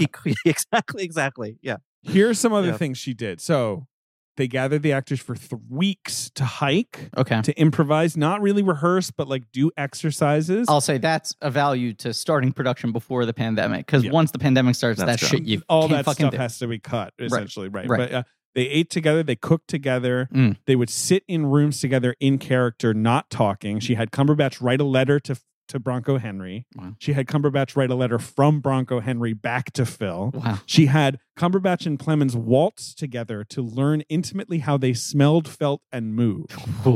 Because she was like, you guys have been in it for 25 years. You need to be like that. Pretty cool. Then she goes to Montana to see Savage's ranch, I think thinking maybe we'll shoot here, and was like, it's too modern. There's like infrastructure. There's oil derrick. Like it doesn't. It's not going to work. And so she's like, let's shoot it in New Zealand. Like because it's these incredible mountains. It looks like a fantasy. Which ended up being a very very beneficial move in retrospect. Completely. They had more shooting freedom than most productions that started up again during. this. Yeah. It doesn't feel. It's funny. I watched "Marry Me" last night, the Jennifer Lopez, Owen Wilson. I'm jealous, and that was filmed before the pandemic. Should I be jealous? No, it's interesting. It's basically been stripped of any possible comedy because Jennifer Lopez can never have the joke be on her. You know what I mean? Yeah. It's fun though. Yeah. In an odd. I like that way. it exists, but it's nice gentle. And, yes, right. It's nice and glossy, and it was like the big thing was like, it was filmed before the pandemic, so they could do more. But Power of the Dog looks like more of a pre-pandemic movie than like something that was actually shot before. I don't know. I mean, I guess that's like, I don't know. Yeah, it's I get it, but shooting all the exteriors before the pandemic is interesting. I don't know. Yeah. To get everyone excited about coming back, actually, you guys are talking about this break that they took. They cut together like a sizzle reel of everything they'd shot already, just to kind of get everyone excited, which is sort of a cool idea. Cool. Yeah. Anyway, Benedict Cumberbatch. This is the thing, and I've heard this from other people who are trying to make movies. He is a green light. Yeah. And like, I think some people would be surprised to hear that because it's sort of like, does everyone know who he is? But it's like, because of Doctor Strange and his general ubiquity, every studio is like green. You have Benedict Cumberbatch on board, you get finance. That's it. Right. With a certain cap, I would guess on the financing. But like, what? There's another massive budget movie that he was supposed to be in that he ended up not being in. But the minute he was cast, the studio was like, "Yep, you got it." What movie was that? I don't want to say it on mic, but I'll say it off mic. Oh, interesting. Okay. But like, I was just sort of, I was like, really, Cumberbatch, and it's like, yeah, man, it's that Marvel thing. I think there are a couple other things, and Sherlock, and I was gonna say Oscar right, like and, Sherlock, streaming, television being sort of global. I think that did a lot for him. Mm-hmm. I think we forget that Imitation Game made $100 million domestic. Right. They honored the man, honored the film. Richard and I were most of that. We just kept going back. It's like Titanic. But I would walk out before the final titles card. Right. I don't want to know what they're called now. I can't tell me. Exactly. But yes, no, I think that's a movie that actually really kind of boosted his budget because look, the Marvel thing is the Marvel thing, right? But I think not every Marvel actor maybe has immediate greenlight power to that degree. I think the fact that he was able to take like an Oscar baity movie and make it crossover, in addition to him being this like global TV star, right? That he's big in like every country. No one looks like him. No one looks like him. He's certainly distinctive. unique. No one sounds like him. No, not really. What was the fucking thing? Oh God, why am I forgetting this now? I was watching some thing with Romilly where she was like, "Who's that actor?" And I was like, "It's Benedict Cumberbatch." Yeah, who do you think it is? And I couldn't believe that she didn't immediately recognize him. But now I can't even. He's not a chameleonic actor. I'll say this for his looks. I was in Telluride where this movie played last Labor Day, and he was there. We were like an outdoor event, and I met him, and he was wearing jeans, a white T-shirt, a baseball cap, and had scruff, like hadn't shaved in a few days. Gorgeous, by the way, but like did kind of look a little bit more like he might actually be capable of it. He just hasn't done it. Sure, because that's not how the industry thinks of him or whatever. It was No Way Home. Romilly and I went and sure. saw No Way Home, which she's seen like no other Marvel movies. Right. And she showed up and Who's she said, playing "Who's Dr. that Strange?" actor?" Who's That's this guy? really funny.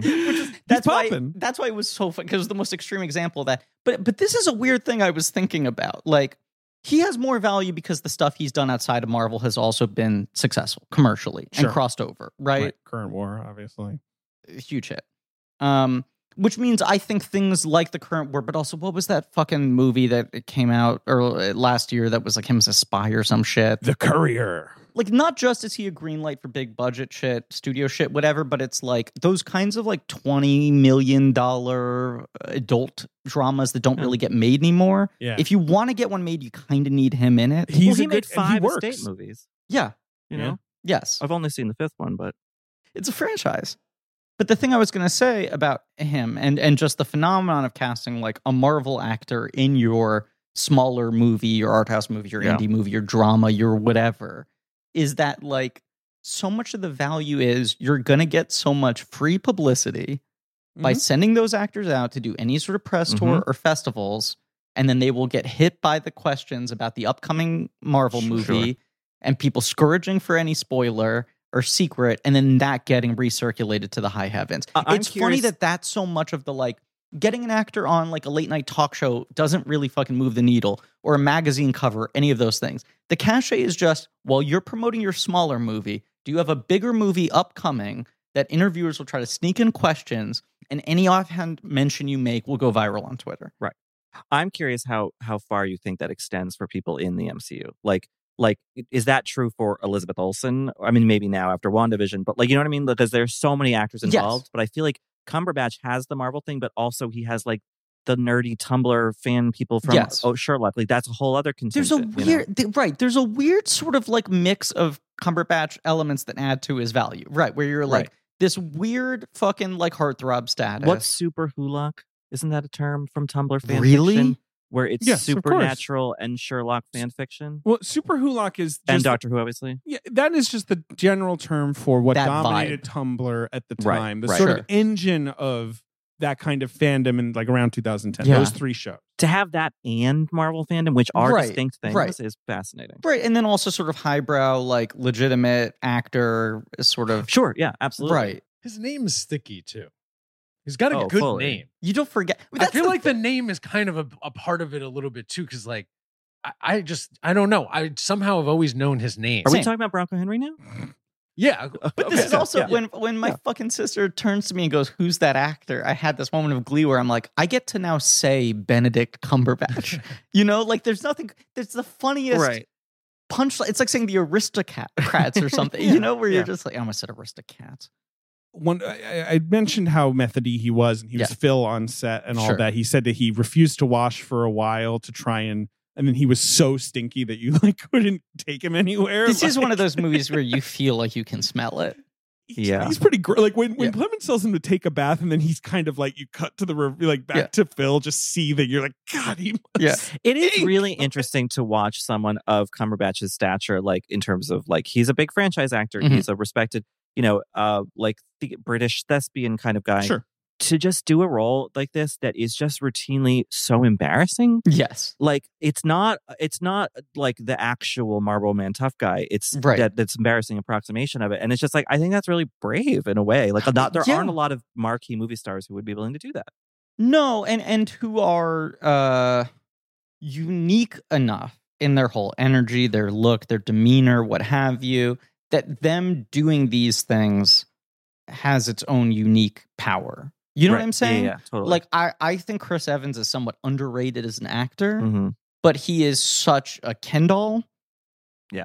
That it's like, it's not as sort of fascinating as it is watching Benedict Cumberbatch put a beard and a cowboy hat on and then dance around with a bandana and like, you know? Right, exactly. Yeah. Because I think with Evans, it would be like, oh, he's doing dress up, but whatever. Right, like, right. Here, there's actually like, I don't know. There's something different happening, something more happening. Yes, and it is. He seems very unafraid to do things that other actors could find embarrassing, and in a poorly executed movie would become like the shit of fucking Twitter legend. Like it would just be like, right? Like how many everyone would joke about this fucking scene. Can you imagine what he does? Right. Like how many big what few like bankable movie stars are left would like do like the tough cowboy role where people keep talking about how much he smells and it's like pathetic. Right. Like, that's not common. Like smelling mean. Like there's no ego involved there, which is not necessarily a quality that I would have put on him before seeing this movie. Great Plemons quote here. Apparently, at one point he's in character. He called Plemons Big Boy instead of Fatso, which I think Fatso was in the script. Yeah. And Plemons was like, that really got under my skin.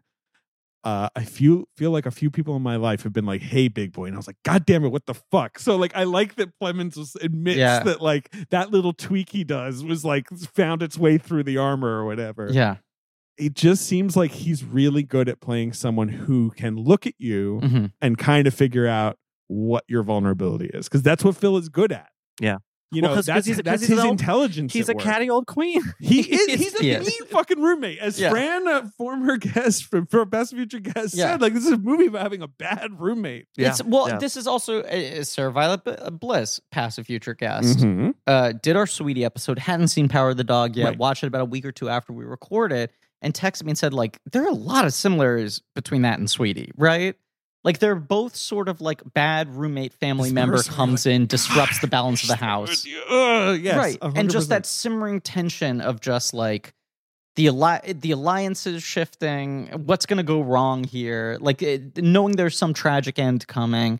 It's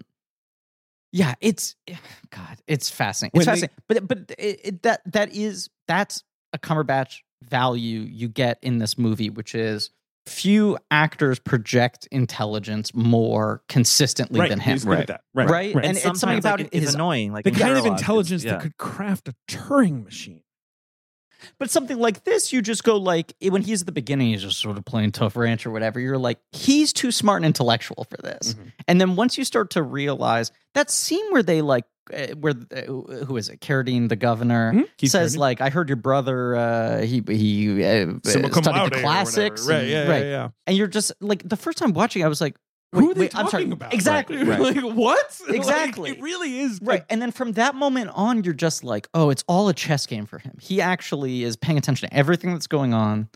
That's what's so brilliant about the directly sort of chronological approach to the fact that George is not one to drop exposition, Jesse Plemons. Yes. Right. So, like when someone says something like that to him, you're genuinely surprised. Right. Like about his brother, you're like, Phil's his brother. Phil's like a mean old rancher. Bronco Henry's apprentice. Like, wait, what do you mean he went to Yale? Stuff like that. Like the way she layers in exposition without it ever feeling that way, or layers in new dimensions. To the same thing with creepy little Cody. Peter is his we got to talk more about when Cody. he gets the bunny. Yeah, and I'm like, right, because this is like a sweet, sensitive kid, and then like pretty much the next scene is him dissecting the bunny. Yeah. And Thomas and Mackenzie is like horrified. Right. And I'm horrified, but then I'm also like, the kid lives on why am I horrified by this? Like, he lives on a ranch. Like, animals are being killed every day. I don't know why this is upsetting me. And isn't he a medical student? Like, Right, he wants to be, but then there is something about the precision of what he's doing that you're like, this is kind of unsettling that he knew exactly how to do this. And let his mom bond with it. Yes. And then did it, knowing he was going to do it all the while. Right. Yeah. And that whole scene is so good, too, where he comes in and she's in bed. He hides the bottle under the pillow. Yeah, there was someone I was talking to, I can't remember who, and I'm not putting them on blast, and I also just can't remember who it was. I'm sorry? Bronco Henry? The best talker there ever was. Did I ever tell you about the time I talked to Bronco Henry? He talked right off and on. He come back on He talked a horse dead once. Hold on one second. His way through a mountain. Yes, what happened? Deadline saying that Spotify just signed a $200 million deal with Bronco Henry. Oh, no. He's going to take over podcasting. Rogan is running for the hills. Complete creative control, no censorship, Bronco Henry. You know, Bronco Henry invented the phrase "lock the gates." It was just stolen from him because he didn't have a podcast until now. Right. Marin, when Yeah. Marin bathes himself in the lake, he'll draw Henry's handkerchief The over mic his cord. face. Yep. Bronco Henry was the best at locking gates I ever saw, though. No one could lock a gate like Bronco Henry. Come on, blank check mark, Marin.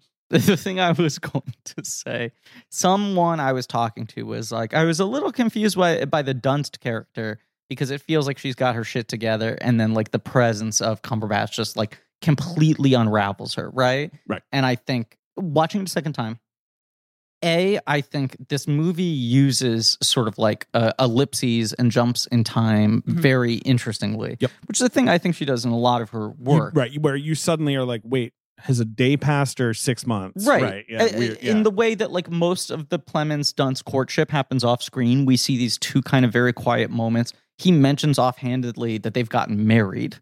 Yeah. Right. And we miss the wedding. We miss the progression of their relationship. Bronco Henry officiated. It feels like it goes from being a flirtation to I'm telling you we've been She's married. moving in. Right. Yeah, exactly. Did he have a wife already or something?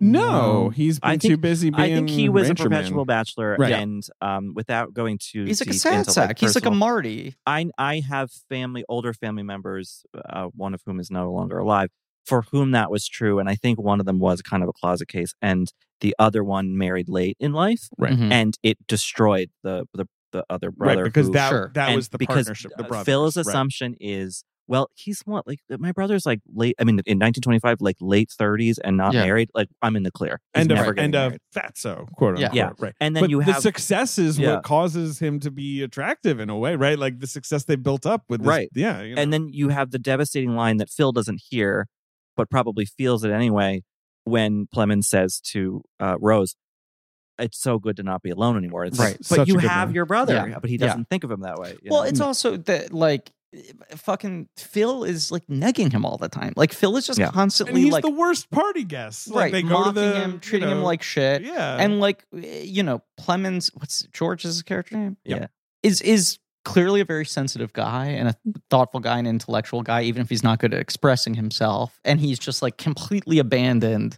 It's like Phil playing this like mind game, and then he's surrounded by a bunch of boys. Like the other fucking cowboys in the group are just like young, boyish hooligans. And very cleverly painted as that. You know, there is that one scene where George walks into the barn and Phil is like doing some rope or some saddle shit with one of the cowboys whose name we don't know. And there's a look that it passes between them where he's like, again, right. I don't know if that's necessarily supposed to be happening. Right. But like, George knows he is fully not of that. Like that. Right. That's Phil's business and his company. And but they're not right. They're not company for him. And his relationship with Phil is like this business agreement and the familial ties.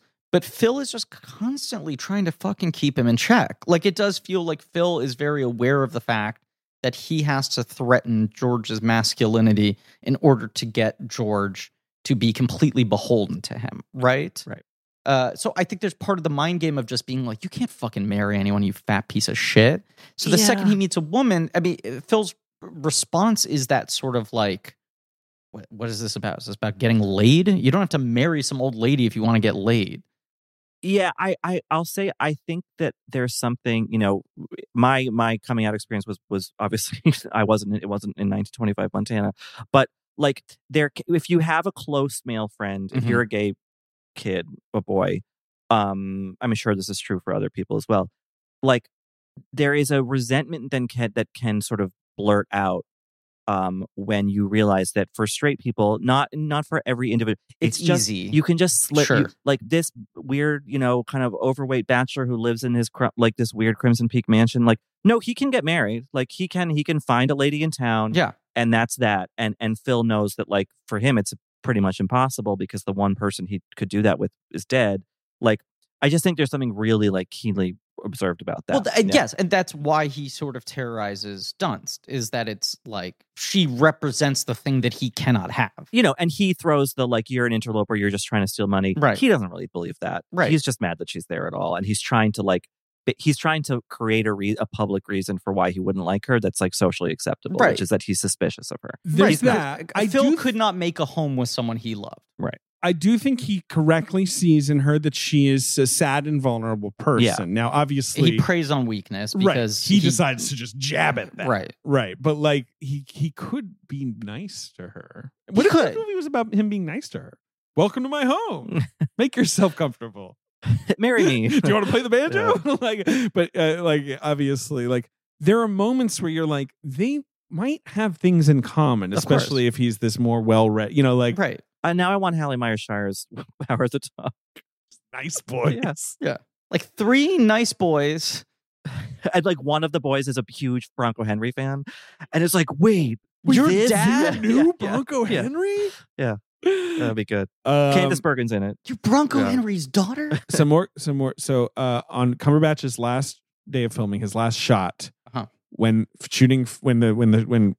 camp being called cut, the lights came on, the cast and crew all popped champagne and started playing Jeff Buckley's Hallelujah because they were so happy that he would not be in character anymore. They were basically like saying goodbye to Phil and saying hello to Benedict. Benedict Cumberbatch said he was very embarrassed. Another thing about Dunst, she would sit in silence for hours before filming because she's like, Rose can't vocalize how she feels. And I wanted to, like, get in that mind. Her performance is really good.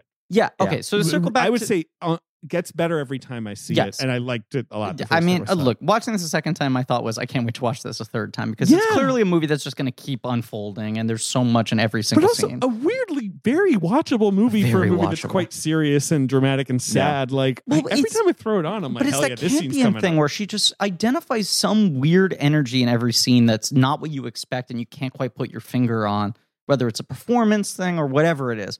But this not straw person, a friend of mine who said the thing about the Dunst performance, right? I'm like, through the ellipses of time, we don't know to what degree he's actually fucking with her, right?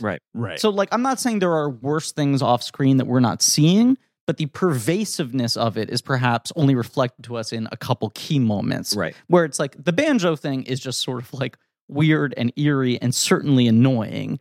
And I think to some people, they go like, well, and then she starts like binge drinking the next day. And it's like, we are left to infer whether that has happened for 30 consecutive nights. Right. Yeah. And also could be the kid's whole school year. It could be a long time. Exactly. Right. He's gone for a long ass time. And she is just a fragile person in general. She's a vulnerable person in general. The fact that Cody McPhee pushes the bottle away shows you that this is a thing she's had a pattern of doing in the past. She is a widow. Like, there are just, she is together at the beginning of the film, but when you're watching it a second time, you are aware of the fact that she is like made out of porcelain. Like, she is just so delicate. I think that's one reason Phil resents her so much, because he sees himself in that, right? He's lashing out of vulnerability. Because that great monologue he has near the end after she's given away the hides, where he's like, she was drunk, pie-eyed. Like, he's like screaming. You're like, this is really an intense reaction to something that's not a big deal. She's the worst combination that she represents the sort of happy domestic life that he could never live himself, right? That his brother has access to, and it's quote unquote easy. And B, she's just like an open wound. Right. Yeah, and I think both of those things are threats to him. Chill. You're not supposed to. You're supposed to lock it all away. Right. Yeah. When he first meets her, there are little moments where she is showing tendernesses toward her fey, strange son. Right. With a scowl on her face, taking the flowers back off the table after he lights a cigarette with one, and she's clearly supportive of him having him come to the ranch. And I think that, like, he's envious of that kind of attentive care from a mother figure that he probably, we can glean from his relationship with his mother, that we doesn't have. she represents care in a way that he's never felt, and yet over the course of the movie, she starts to fall apart and starts kind of facing the wrong direction. I mean, she thinks that Phil is going to turn her son into this like hardened asshole, but actually they're sharing something much deeper and unspoken that she doesn't really understand. And I think that Phil kind of sees that as her pie-eyed and whatever fucked up, that like this woman he thought from a distance maybe actually was like one of the good ones. No, she's just as clueless as the rest. But I think there's another aspect too, which is that to some degree, everything in his life is so aggressively constructed and weaponized, right? That like whatever jealousy he feels of the fact that Cody is being treated with a sensitivity that he could not get from his mother as a child, that perhaps is also a sign of a world slowly becoming more and more modern, and that resentment. There is also the fact that I think, and this is indicated by the fact that he like, after mocking the kid so thoroughly, when he gets an opening, decides to so completely take him under his wing and be like, I'm going to fucking teach you how to be a man. Where I think he thinks it's almost a little bit irresponsible that Dunst isn't like slapping in the back of the head and going like, toughen up. Oh, you're going to parade this kid in front of all these cowboys? You can't do that. If she's not going to help you, I'm going to help you. He's bragging about his paper flowers to them, like basically. Yeah, how fucking and the shock on or the sort of sense of shock you feel in the scene where he's like, "Oh no, sir, I made them," like, and it's like, Jesus, kid, what are you doing? You can maybe do this in New Haven, but like, not here. What do you guys think of Cody Smith-McPhee as Peter? The fourth performance. We haven't talked about it much yet. Okay, so just parallel for a second because we didn't talk about it in the episode, and I can't believe we didn't talk about it because I think it's one of the masterstrokes of that movie.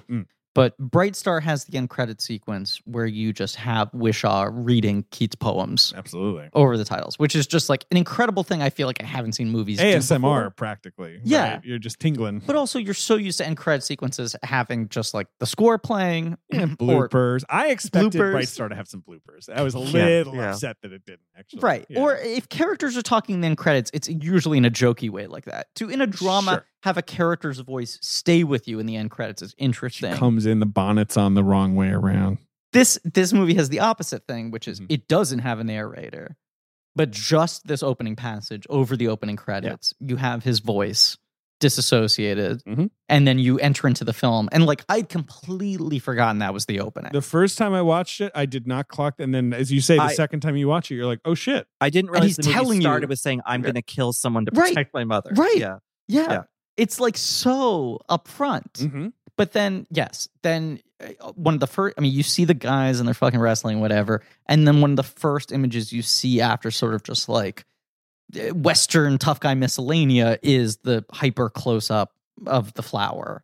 This like amazing artistry. It's like impressive. It's so cool. Right. Yeah. And then once you cut out wide to this kid, you're like, he doesn't stand a fucking chance, right? Especially because Cody Smith-McPhee is this sort of thin, odd, kind of angular, and he worked, I think, with like a coach. Just he's sort of stooped over a little bit. He's got like sort of a funny posture, Ichabod Crane kind of. He's got the lisp, obviously. Yeah, absolutely. You are being a bit of a Phil Burbank, where you're like, don't say that in front of Phil Burbank. I barely met this guy, but I know you shouldn't be talking about flowers in front of him. He's wine drips. Tall. He's so like he looks like Beaker from the Muppets. Like he's just a line. Have you seen Young Slow West?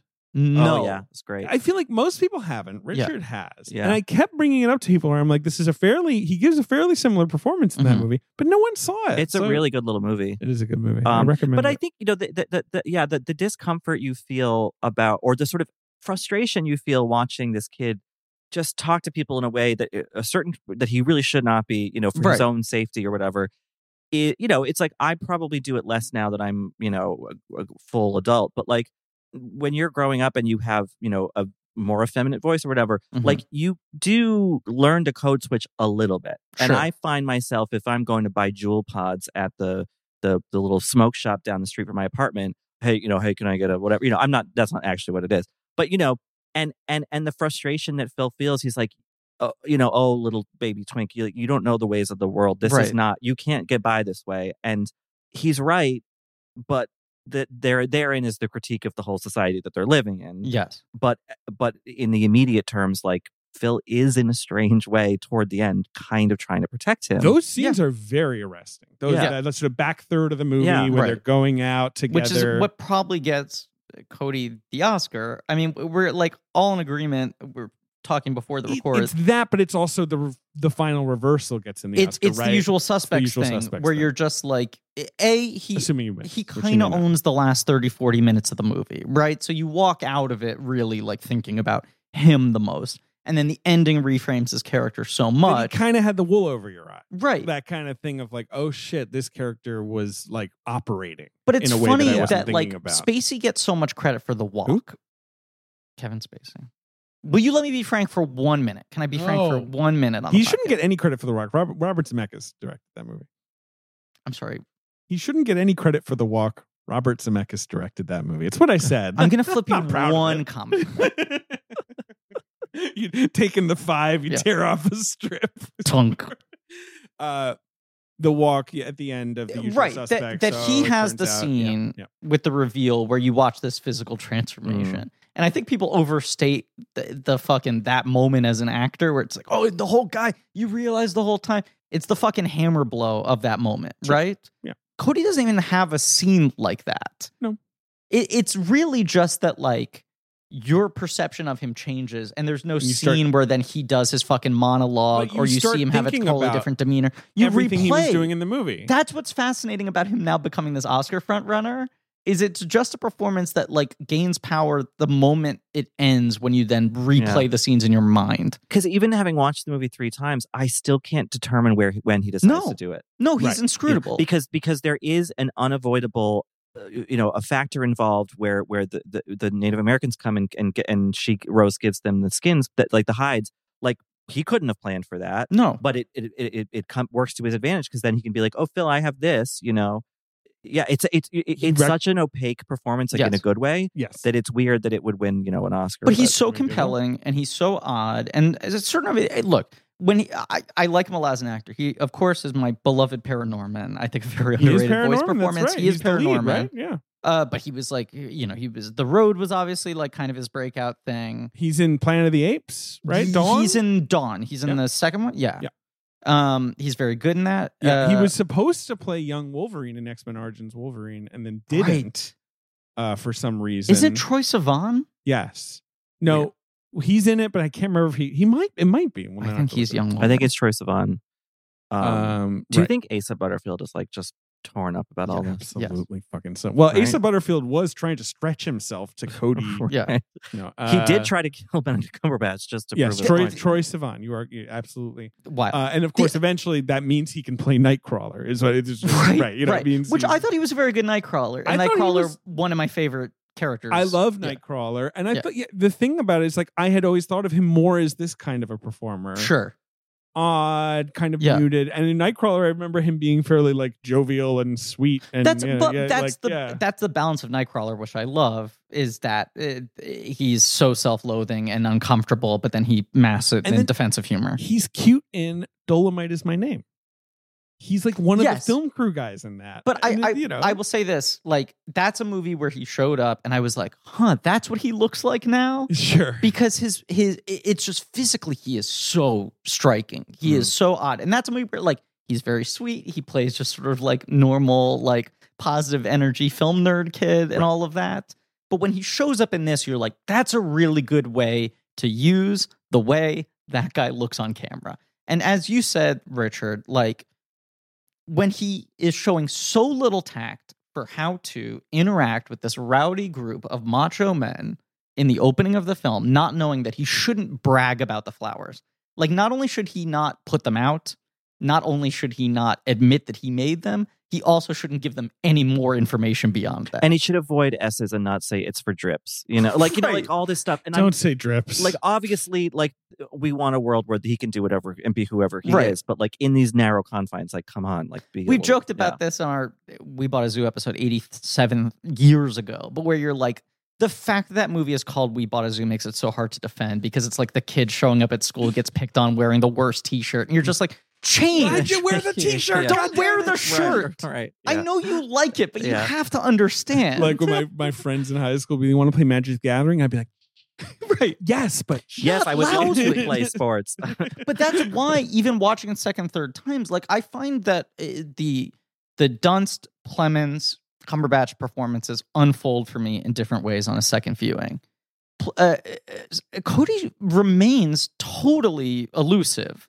And the lack of self-awareness in that opening scene makes it so hard to believe that he can actually be in control of his surroundings at any point in the film. And gauging when that happens is hard.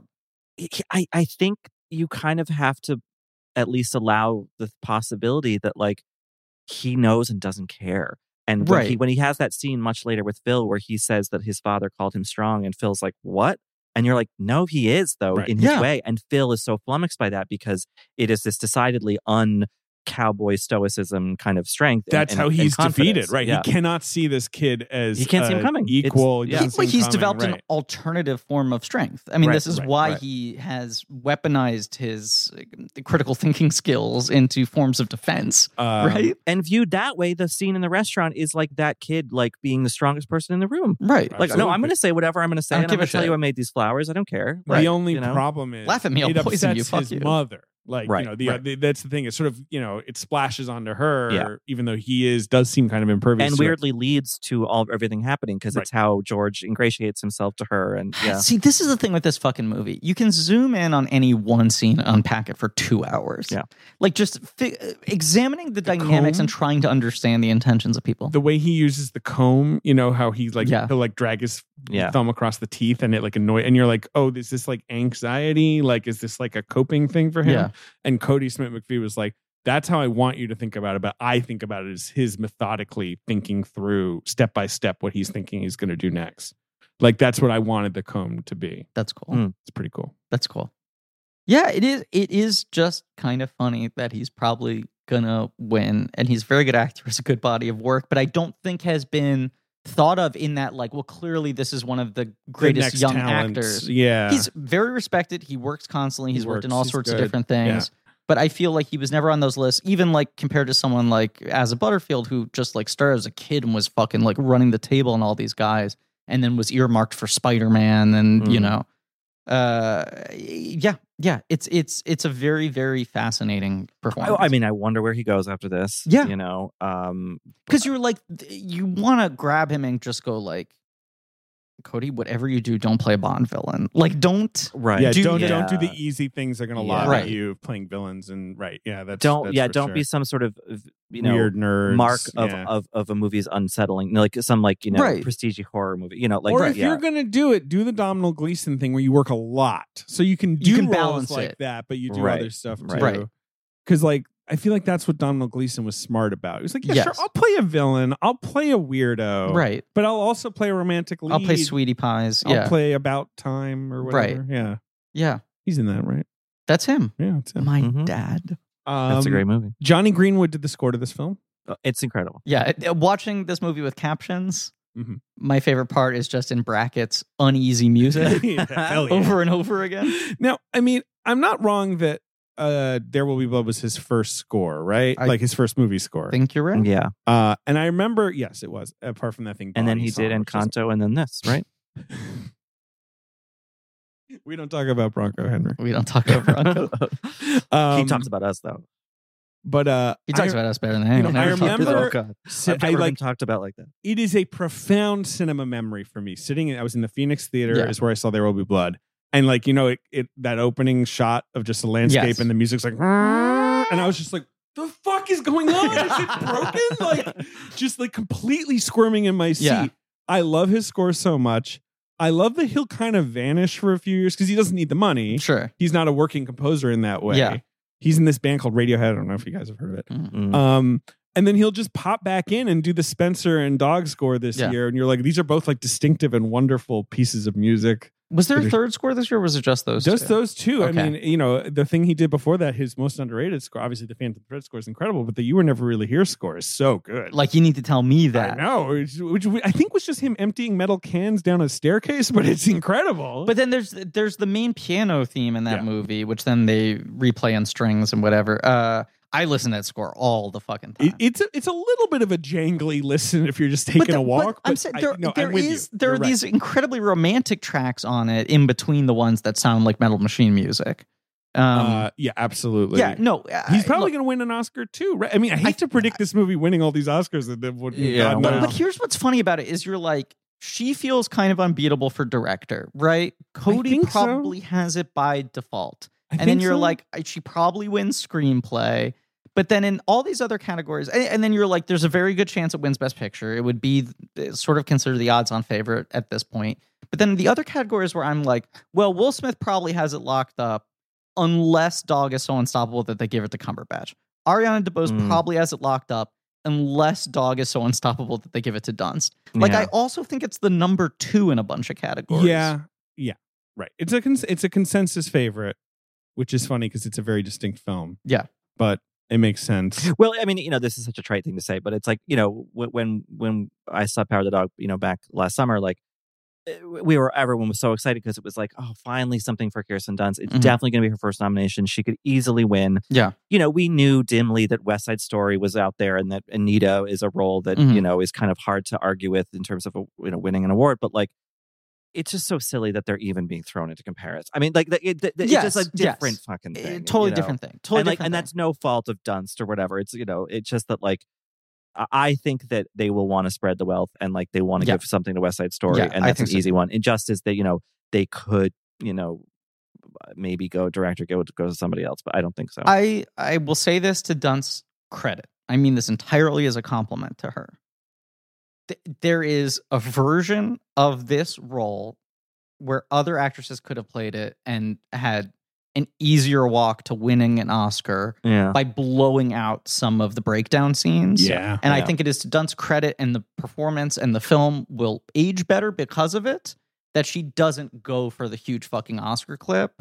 And it's a very, very well-observed, specific, humanly rendered portrayal of this person rather than the overly dramatic Oscar version of it. I'm realizing the third thing Greenwood worked on was Licorice Pizza, which I believe he has some brief involvement with. Oh, right? He composed one piece of music for it. Right. Just real. Sorry. No, I knew there was another one. Yeah, I think there's like it's like mostly 5 obvious. minutes of right. Yeah. He made all the waterbeds. He had the hose. Ben, you haven't talked. You like Dog. Yeah, I mean, I could have used more quiet tension. Not enough. Not enough for me. Too many tension got a little hijinks. too loud. Yep. Yeah, exactly. Little too loose, little That's too loud. the thing. It was loud. Exactly. Yeah. Loud I had to movie. turn the tension button down on Yeah. my remote. Yeah. Or up, I guess I wanted. Anyway, what do I want to say about it? I mean, don't are we know. at the end of the episode? I mean, We're not winding really. down. We're winding down. Okay. Do you want me to refer to my notes? Please. Please. Okay. Ben's taking out a notepad. Okay. Smoking in bed when he's listening to them kind of have their first Fumbling night, sex. their Yeah, first yeah, slumber Yeah. party. Yeah. That is a really cinematic moment of peeping. Yeah. I never know what he's going to say. Me neither. And to think he was just going to let that go unsaid. He had it written down on a notepad, and if you hadn't asked him, I wasn't setting him up. I had no idea. we he had a no dang idea. notepad. You never know. He didn't have the energy of call on me. I have something No, to say. I was just kind of realizing like Ben's been quiet. Yeah. Peeping of the ears. It's a good point. We rarely think of the peep of the ears. Right. Yeah. No, I mean, it's, historically, I would say there's probably a lot of that going on. I mean, the walls are thin. There's not that much going on. A lot of other noise. So that Right. older maid is definitely, Genevieve Lemon. Yeah. Sweetie. Sweetie herself. Yep. Right. Yeah. Oh my God. Okay. And another thing on my Thomas note. Mackenzie, obviously, we haven't even mentioned her, but she's in it, I assume, just to work with Jane Campion. And- It's not and a I big think fault. New Zealand It was tax a school credits, assignment. absolutely. She was sent there by her teacher. Now you have to go be in Jane Campion's movie. Work Aw. study. Oh, rats. Okay, Ben, note number 2 on the notepad. She tells a story that is, very era appropriate. It's like a fable Mm-hmm. about the coffin with the hair growing. Hair full of There's Yes. something about that was so striking to me. It's such a side. I don't know how it would necessarily relate. It's maybe gray only at the end. Well, no, That's well, what they- right. It's yeah, gray only yeah, at the end. yeah. That was just a moment that to Eerie me, dream thing. it's just like there's so much dense. Her films are so dense. There's so much going on that even just that little moment, I don't even know what it says about the story. Look, the title itself. You're watching the whole movie. And you're like, why the fuck is this thing called Power of the Dog? Someone's not looking at the shadows in the mountains. This is my point. And that's this bonding moment for him where Such he a like huge Cumberbatch plays that so well. you see too. the dog too, Right. Yeah. Where he's like, did someone tell you? Like, you know, like, that I mean, obviously it's a biblical verse. Deliver my sword from the soul, my precious life from the power of the dogs. I don't know my Bible. I don't really know. Or my darling in the film. Yeah, right. Which is meant not in like a romantic. Sure. It's a different. But yeah. It's from the Psalms. What does it mean though? I don't know. It means basically it's kind of protection from oppressors and enemies. Right. Phil is deeming this necessary. He has to get. I mean, sorry, not Phil. Peter has to get rid of Phil to protect. But his like, mother. I think there's also stuff about inner demons and closeted things. You know, like let me kind of destroy the thing in me that's hounding me. Let me destroy in others what I believe do the think psalm that, is like, he's asking God to deliver him. And I do think that the final couple of shots, from that him reading the psalm to the end, like, I mean, maybe I'm totally off base, but I'm like, I think that George needs to be a little worried.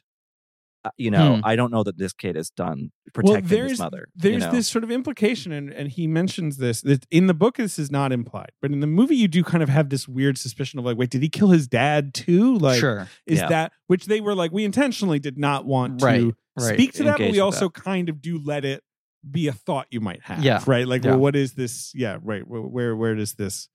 I don't think that it's like a movie about like the birth of a serial killer. I think it's just that like this kid like maybe has a pretty too intense read on like protection and like slippery slope once you kill one. Right. You got away with the perfect crime. Yeah. Anthrax. Yeah, nailed it. I think Jane just likes a bone boy. Like from what we've seen with, there's that prominent character on top of the lake. Who's got a lot of wishbones. Bones don't lie. Right. Bones never lie. Bones never lie, sorry. And then, similar with this character, he has a prominent human skull in his room. Another thing I love is that he's such a good draftsman. When he's dissecting the rabbit, I mean, that scene's so fascinating because she's like, I got the carrot, and he's like, leave. And he's not even doing the like, get out. Right. He's just like, you're not going to make it to this. Leave. Yeah. And she's like, I want to give him the carrot. And he's like, he doesn't want the carrot. There's no interest. And then when she walks up, there's no like sort of like you got me. There's no sort of like trying to hide it. Right. There's that weird element of like, why aren't you reacting to me catching you doing this? And then he just very calmly goes back to his drawing of it, which is so well done. Yeah. That's another thing I love is the early glimpse we see of Phil diarying and how good his penmanship is. It's and you're such like a good little clue. Right, because you're just like, that feels weird that this guy would journal. When he writes in the let alone that he would the have guest book at the restaurant. Yes. It says like shitty bourbon or whatever. Right. And it's like, wait, where did he go to finishing school? Right. Like, yeah. Right. Sorry, Ben, you were saying? Clemens fits. Good hats. Nice sort of nice big wide hats. His like the suits, the era appropriate suits. He's looking like a fucking snack. Wow. Clemens is looking really Ben wants good. to chow down. I want to chow down. Call Ben Kiki Dunst. He's hungry. I'm hungry. I have a funny Clemens snack story that I'll tell you off air. Okay. Wow. Yeah. Interesting. Drawing rabbit. I don't know. Okay. Oh, and all right. The handkerchief work. What did we think of it? So obviously we haven't really talked about Phil's stash. His muscle magazines. Which Bronco Henry wrote his name on. Yeah. That old son of a bitch. Property of Bronco Henry. I used to be the chief critic for Physique World. But they folded. It is such a funny thing to think about, like in a pre sort of like openly pornographic industry, that there'd be things where it's like, no, I just buy magazines where I admire the human form. Right. It's a nudist journal or whatever. And, people would have. And it's funny that like even back then people were like, no, we know what it's for. Yeah, like, right. There was no hiding. We're gonna like pretend it's not. But, right. Like, right. We're not making these so people can like admire like people's the anatomy, basically. But you're like, what are the articles like in those? Because obviously everyone who buys them knows what they're buying. Short stories. It was a good, we had a good time. Truman Capote. And, we were proud. Everyone who's buying them. There would always be a Roz Chast cartoon. Yeah, of course. She's so funny. Yeah. They know what they're getting, right? And then I feel like I'm going crazy looking at this butt. But then I left because everyone signed this letter about cancel culture, and I was like, it was just. Well, they also did they pivoted to video, right? That was the other thing they did. Yeah, so Jim Spanfeller from Geo Media bought us, and and then we all had to move to LA, and so we took buyouts. It was, they wouldn't give you right, and which coincidentally happened right after the unionization. It was like immediately they're telling you, oh, you moved to LA, no relocation costs, or you lose your job. Ben, sorry. No, it's okay. There was a moment there watching the movie where I thought when the Native American father son they have a box, I was like, are they like, where is this movie about to be like them reckoning with the porn that was found in the woods? Oh wow, like that's what I truly thought was about to happen there for a moment.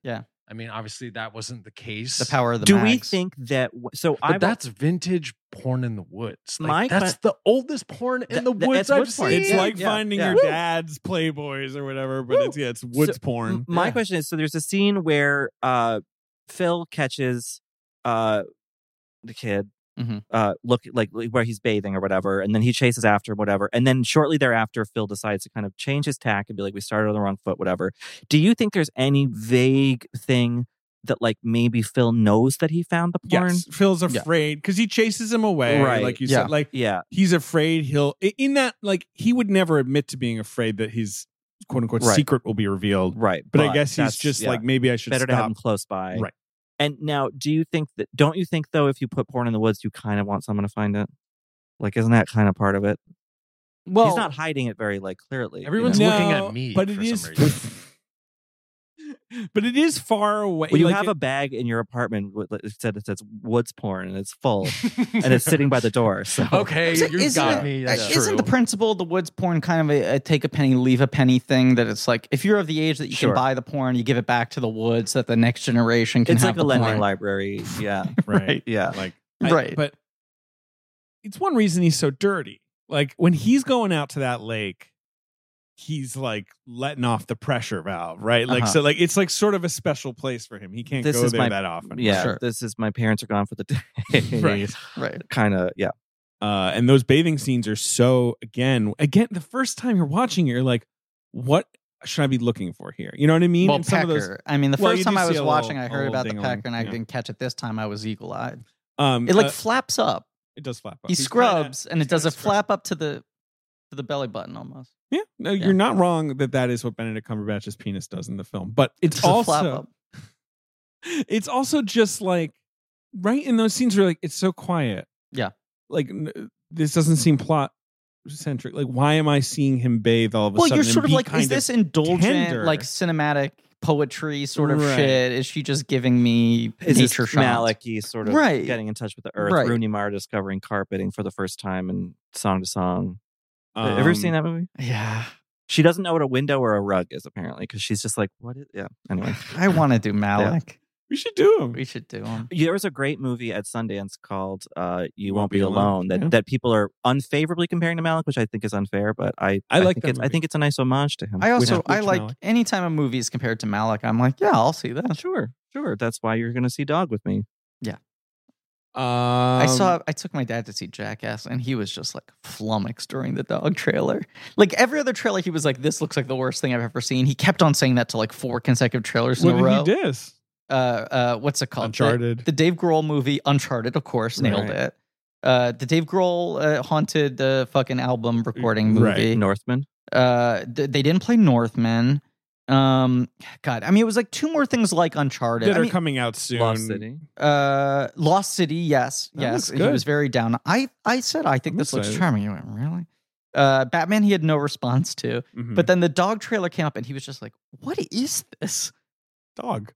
Yeah, it's not even really clear like what it's about. Dog. It's just about dog. The poster has a really annoying tagline. Do you have it handy? I'm trying to find it. Written and directed by Channing Tatum. So it's not about Dog the Bounty Hunter. It's not about Dog the Bounty Hunter. Here is the poster's tagline, Channing Tatum. Mm-hmm. And then there's a picture of him sitting in by a pickup truck, and there's a dog in there too. And the tagline is, a filthy animal, unfit for human company, and boy. dog. Isn't Oh, it, yeah, dog, isn't that dog, just dog, kind dog, of gross? dog. And feels really like dated. I don't know. I don't know. I mean, the movie is, I don't know if you guys know this, but it's a prequel to Alex Garland's film Men, which is coming out next. Oh, good. I don't know. Anyway, one last grace note on Jane Campion, who we are wrapping up here. Unless Ben has any more notes? What's this? Okay, yeah. What did you guys think of the film? I liked it.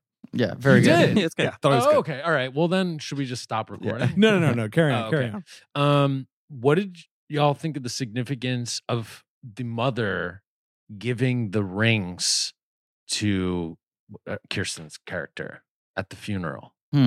I could not figure that out. I'm assuming it's his, and this is my guess, like that she was like, he was such a monster to you that here you go. I think that might be some of it. Yeah. Right, some sympathy. Yeah. I think she might also maybe see in her the faintest possibility of grandchildren, and so she's trying, like Trying to bridge the gap. That's the weird thing, is that Phil, I think, kind of, despite his irascibility, was I think the favorite of the parents, or the kind of golden, because he's the smart one, right? And I think that like now that he's gone, she's like, I have to turn somewhere else, and like, Right. Okay, that makes sense too. Yeah. Right. I think she was still holding out hope that Phil would like continue the lineage at some point. Yeah. For sure. Yeah. He's impressive. And when the frickin' governor comes over with his wife, he's like, I want to meet this guy. Yeah. I keep hearing about it. And it's implied that that Phil's mom, that she and Bronco Henry were like roommates in New York City, right? And they had two wacky friends. I mean, Richard? Clink. 5. Oh. Wow. Ben, anything else? Nah, that's it. Wow, the notes are done. I just want to say, well, we're done with Campion. We will be doing China Girl. We haven't recorded that episode yet. So I suppose we'll have one more dip. Mm-hmm. But we're wrapping up. One more dip in the lake a with very fun miniseries. Oh, in my man. opinion. So fun. Yeah. The next thing she says she's doing is starting a pop-up film school in New Zealand. She's going to have 10 students that she teaches movie making to, with Netflix's support. I guess they gave her money to do this. I am always for she's basically like, Netflix I'm full of wisdom, spending money on anything like that. Right. To sort of like mitigate the other stuff. But I mean, she's 67. For every Red Notice, there must be a film school run by Jane Campion. Carbon neutral. Yeah. She's 67 years old. Like, she could absolutely make more movies, but she does always sort of seem like someone who's like, well, when something feels good, I'll be interested, right? Like, it's not like she's like, I'm about to go work on X. Yeah. But it'll be very interesting to see what she does after this. The depressing stat that was getting thrown around yesterday at the time we were recording. The first one was nominated for 2 directing Oscars. Ever.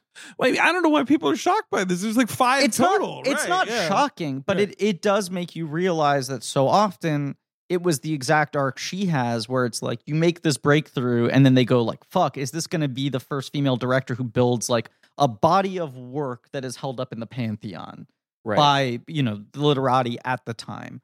And what often happens is, like, Sofia Coppola, everyone turns on Marie Antoinette, and then the next couple are just like, I don't know, is that like and like, we are all in this room people who like Sofia Coppola's movies, but she has never returned to the heights of Lost in Translation, much in the same way that, like, with the crossover to the general public and the Oscars and all that sort of shit, much in the same way that, like, Piano cast this incredibly large shadow over her, over Campion's career. Yeah. I mean, yeah, and even Bigelow, in this weird sense, post-Oscar, has struggled to like figure out. I mean, Zero Dark 30, you felt like, okay, huge, like, right? And she just like, but she didn't get nominated for it. She didn't, I know, which bizarre. was, I mean, that was a weird year. Yeah, and then Detroit just completely destroyed her. Right, and now she hasn't made a movie in 5 years. And like, she should make another movie. She should, but yes, it's that point. It's like. That was the one that was surprising, was Bigelow not getting the Zero Dark 30 nomination. And then I would also say Gerwig not getting the Little Women nomination was a little absurd. Yeah. The Bigelow thing that the worm had turned a little bit in terms of like the pushback against the torture stuff. Yeah, that movie, that movie just went became from such a fucking lightning rod. Brief favorite to, I feel like, slightly, and obviously it was a box office success, but then it was slightly on the downswing when people were voting. It was a huge hit, but it felt like the controversy around the movie supercharged its box office at the same time as it killed its Oscar chances. Yeah. Because it did feel like there were 2 weeks there where you were like, is this going to win picture director? Well, and is Chastain won the Globe. Is Chastain going to win the Yeah. actress? Right. Yeah. And then it all dissipated. I don't know. That's a movie we've already spent 2 hours talking about. In a Right. different I mean, Gerwig missed that nomination, but like it was Bong Joon-ho, Tarantino, Scorsese, Sam Mendes for 1917, Sure. and Todd Phillips for a movie called Retired Bit. Don't know that one. Right. That's the one I was hoping. But obviously Gerwig would that get. movie made $1 billion. Yeah. Obviously there was a Bradley reason he Cooper's got. Retired Bit, the one he produced. Yeah. Anyway, but no, it's very exciting. Obviously, she got another nomination. I agree with you, Griffin. She could Yeah. probably do whatever she wanted right Yes. now. I just have no idea if she's probably waiting for something that intrigues. I don't know. Yeah. Curious to see what it is. Do we want to do rankings here? Or do we Well, I've want to got do a them in the ranking. China Girl episode? No, I think we should do them here because this is dropping after the China Girl episode. Fair Oh enough. no, you know what? It's not. Oh, China Girl is actually dropping 5 days later. So Save it. okay, I mean it'll be Save on it. the Patreon. That's the only thing. Will people be mad that we paywall our rankings? Mad. People I've be got a ranking. mad. Hey. I'm going to say this. This is the hardest ranking I've ever done. interesting. Now, can I just say something? You can say People be mad. I'm really glad Online. you said that. This is another thing my dad said to me the other night when we Life. went to see Jackass. He was like, "Do you feel like everyone's just like really mad these days?" It's like every time I pick up the phone, I think someone's angry. at me. Pete's got the pulse of the nation right He's now. I gotta pretty say. tapped in. I thought it was a pretty striking insight from my father. Do you guys not consider this movie to have box office? I was about to ask about that. Unreported? It's unreported, obviously. but Even for the theatricals, Yeah. like because it wasn't it like IFC and or I guess yeah, they but don't have to Netflix report just four walls. It They just you don't, They yeah. just don't report box Right. office. And like with Red Notice and shit, they'll like sort of talk about it, or I guess Right. it's playing in enough theaters that those theaters individually report Can stuff report and they it. get a rough estimate. Yeah.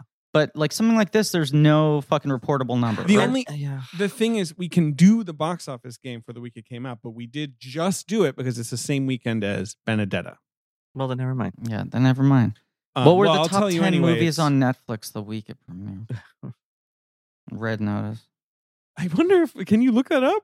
Maybe. Like, is I that don't a- even trust those. No, No, I don't Wait, either. you don't think they're being on the level? No, I don't. That's why I'm like, I can tell that Power of the Dog was actually a crossover You can tell hit. when something permeates to When you're surprised by the people who have watched it and the speed at which they watched it, how quickly it caught on. Yeah. Well, I'll tell you, the top 10 movies on Netflix right now. No, it's a bunch of bullshit. I don't even want to get into this. But Remember when Miss Sloan was on there for like 3 months well, this year? she took like, on the whole industry by mean, herself. there was- listen they up, people. These things are obviously impossible to tabulate, but I remember reading some article that was like, there's a chance that Secret Life of Pets 2 is the most watched movie in Netflix history.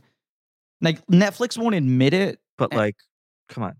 but there's Well, it's in the way that YouTube, like children's programming, Right. is, videos have 1 billion views. Okay. it's just look. like exactly in the middle, and something So- about the fact that movie kind of underperformed Here- at the box office Yeah. means that everyone waited for Netflix. Yeah, I don't know. According to Flix Patrol, Okay. which I'm not going to investigate how significant That's a this spin-off of Physique World. on December 3rd, 2021, Power of the Dog was the #1 movie on Netflix the day of its release. Richard. I don't even know if it's Richard, called Physique World. It's what I think. 20. Thank you. Oh, wow. 20. Number 2 was a film you just mentioned, Red Notice. Red Notice. Number 3 was what looks like a French comedy about a millionaire trying to help his spoiled children be better people. It's a film? It's a picture? It's a film. What's it called? Spoiled Brats. Okay. There's also something called Single All the Way. Don't know what Oh, that it's is. gay. With Michael Urie. Christmas movie Oh, that one where Big- it's like he brings his friend home for the holidays and all his to be family his fake boyfriend. are So like, it's why sort isn't of like he your real Happiest boyfriend? Season, but with a boy. No, they know that he's gay, but he doesn't want people to know that he's single and gay, so he brings his platonic gay friend home as his boyfriend. But then that is they figure out pretty soon, and then they set him up with a local guy played by Right. Luke McFarlane, Right. and then he's like perfect on paper, but then the friend is there, and then of course, Everyone- Maybe stop yeah. talking about a film you wrote and directed. I'm just saying. look, I'm here to plug things. I mean, I didn't come out here for free. And also, this is a great example of like the blank check in effect, which is like you make the Trolls movies; those are your big popular films, and Yeah. you get to go make your small personal. Was I not project. clear that Single All the Way is all trolls? Number 5 on the Netflix chart Yeah. is, of course, everyone's favorite 2 movie stars in a great Christmas classic. It's Brooke Shields and Carrie Elwes. What's the film called? Jesus A Castle for fucking Christmas? Christ. What's it It's called? called- A Castle for Christmas? A Castle for Christmas. Come home to where your dreams begin. I have no idea what this movie's about. Let's see. To escape a scandal, a best-selling author goes to Scotland, where she falls in love with a castle and faces off with the grumpy duke who owns it. Uh-oh. You know, in cartoons, You're not charmed? you know, like in cartoons when there's a bad smell and the flower goes, woo. The recorder's doing that right now. It's just like, woo. I The like Zoom that- I like recorder that is somehow- turned into rubber. And people say Netflix is full of garbage. If you were indexing this episode like on a website and you had to put like, tags or whatever, Yeah. it would be like, Jane Campion, Power of the Dog, Annie Prue, A Castle for Christmas, Single All the Way. All mentioned in one episode. You know what? I realized this is worldwide charts. That's how that Spoiled Brats movie got in there. No, but even still, it's like, look, that is a positive of Netflix. Is it does feel like people are watching international shit. Mm-hmm. That subtitles kind of are no longer a hindrance. That is true. But I will say, Yeah. in A lot of America, dubbing it now. went Power of the Dog. Okay. Single All the Way was 3. Castle for Christmas was 4. Halle Berry's Bruised was 5. Her Mhm. boxing film. An that she example of a directed. movie that probably has been underreported and how many people watched it. I would Right. not be surprised if that was like one of the 10 most watched things in the last year on Netflix. Agree. Number 2 was the Eddie Murphy, Martin Lawrence comedy Life. Wow. These weird, like That's- fucking yeah. TBS Well, the algorithm's movies just that sort of like Yeah. pop. Yeah. People are like, okay. Yeah. Anyway, we should do rankings. Richard, do you want to talk about the third Trolls movie, which is in theaters November 17th, 2023, or should we wait for plugs? I don't think I'm legally allowed to do that. At Wait, this I mean, point. it's about the coronavirus, right? I mean, like explicitly. Well, I mean, I guess you could say that. I mean, so it's kind of an allegory. Me and David Sirota put it together. So it's not explicitly about it, but like it's clear. If you like get it, you get it. But like critics are going to hate it because they hate they hate like, being told the truth. right, Right. yeah, exactly. It's just a little too blunt for them. Right. My ranking, Griffin. Well, Mhm. actually, what's yours? Do you have one? You do yours first. Well, I think basically the top 4 for me are very close. I don't know, maybe you don't agree. There are Mhm. 4 movies I adore, Okay. and I have them ranked like this. Mm-hmm. Number 1, Bright Star. Number 2, The Piano. Number 3, In the Cut. Number 4, Power of the Dog. And if you caught me on another day, I might put them in a different order. Mm-hmm. Then I would have Sweetie, which I love. Mm-hmm. Then Angel at My Table. And then I think I go Holy Smoke, Portrait of a Lady. I'm going to put 2 Friends last. Last Friends. Yeah. That's my 9. Okay. And I feel confident about 5 to 9.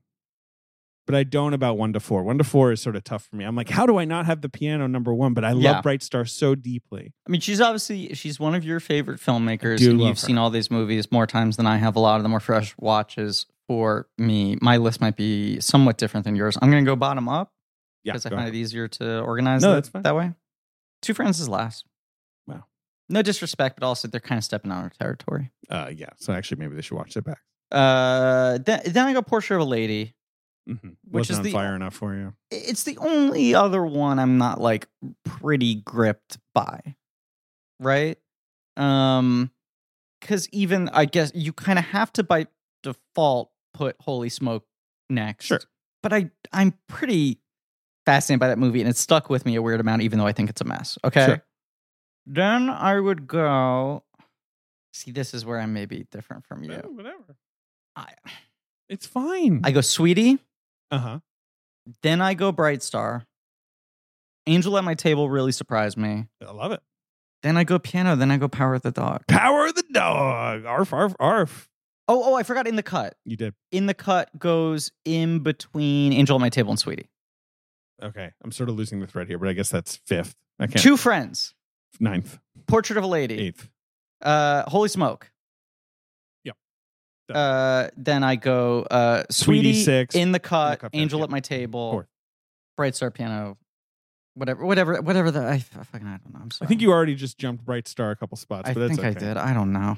Listeners, figure it out. Top of the Lake remains my favorite thing she's done, but I still Wow. haven't watched China Girl. No, So we're who going knows to if watch that that changes. soon. Okay.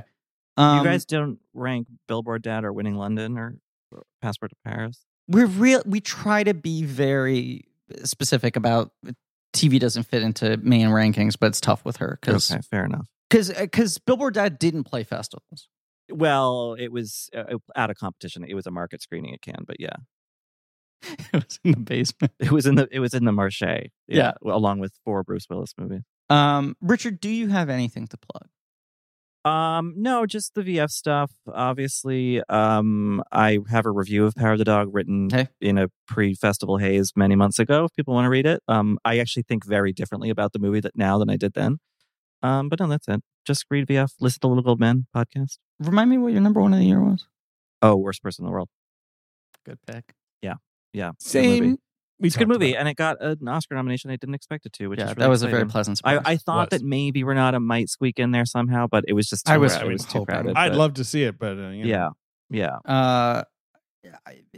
Guys, for the Ricardos. I'm like 85% done with it, and I'll send it to both of you guys. I've almost successfully compiled the entire Worst Person in the World soundtrack as a playlist. Ooh, I want When it. I saw that- I've been yeah. waiting to finish it to tell you. Oh, that's I'm incredible. almost done. Please, yeah. Yeah. Because when I saw that, It took a lot of work because there's a lot of fucking songs in that movie. I was so obsessed with the Waters of March Same. cover. At Been the listening end. to it on a loop. And I, when I was at Cannes, you had to get if you were an American because they didn't accept your vaccination QR code.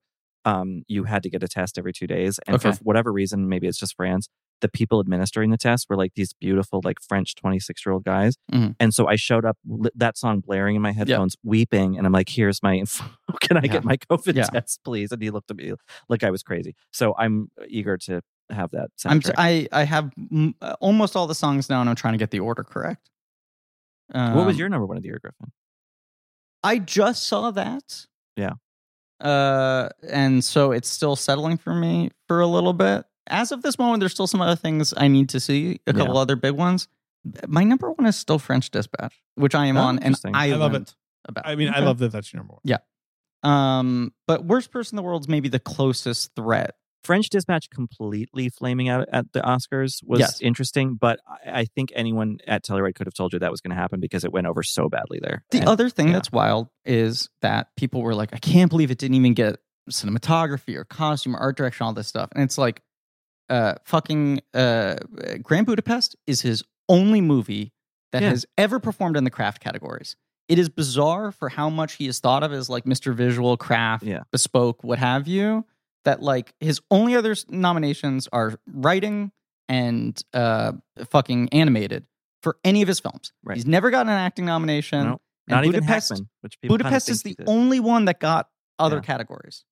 It's bizarre because it feels like, yes, he should be getting those fucking Nightmare Alley kind of nods. I think it should have gotten at least 4 craft nominations. Yeah. Yes, it's absurd.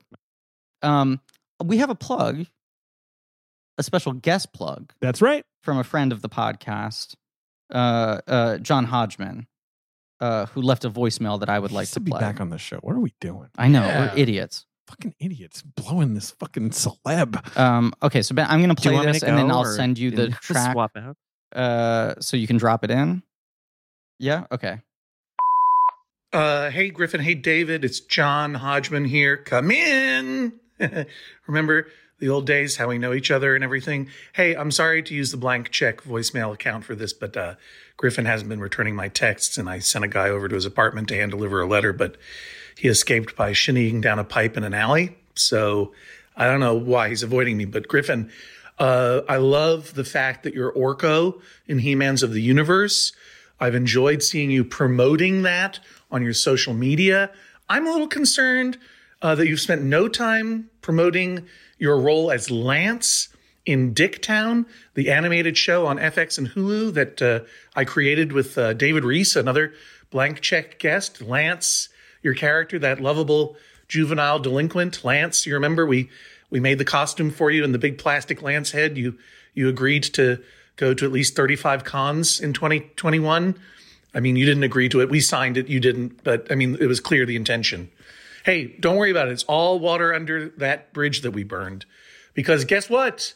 March 3rd, Thursday at 10 p.m. is the season premiere of Dicktown Season 2. And also, Griffin, you're in it. Lance returns. Remember, you recorded it. So no big deal. You can make up for lost time by giving us your podcast for 4 weeks. We'll just do a hybrid, blank dick Checktown or something like that. Okay. Or maybe you could just mention it and play this voicemail maybe. Hey, everybody, it's me, John Hodgman. Check out Dicktown Season 2 on FX on Thursday nights at 10 p.m. starting March 3rd. Hulu the next day, and check out Season 1 at bit.ly/DICKTOWN. Always be plugging. That's Dicktown. Thanks, everybody. Come in. Thank you, Hodgman, for sending that in. I have a slightly different memory of events, but I will say, as sort of a good faith negotiation, I am willing to play the message I just played on air. So not going to give him the podcast for the month. He can have it. No, come on. All right, fine. We don't have much else going on.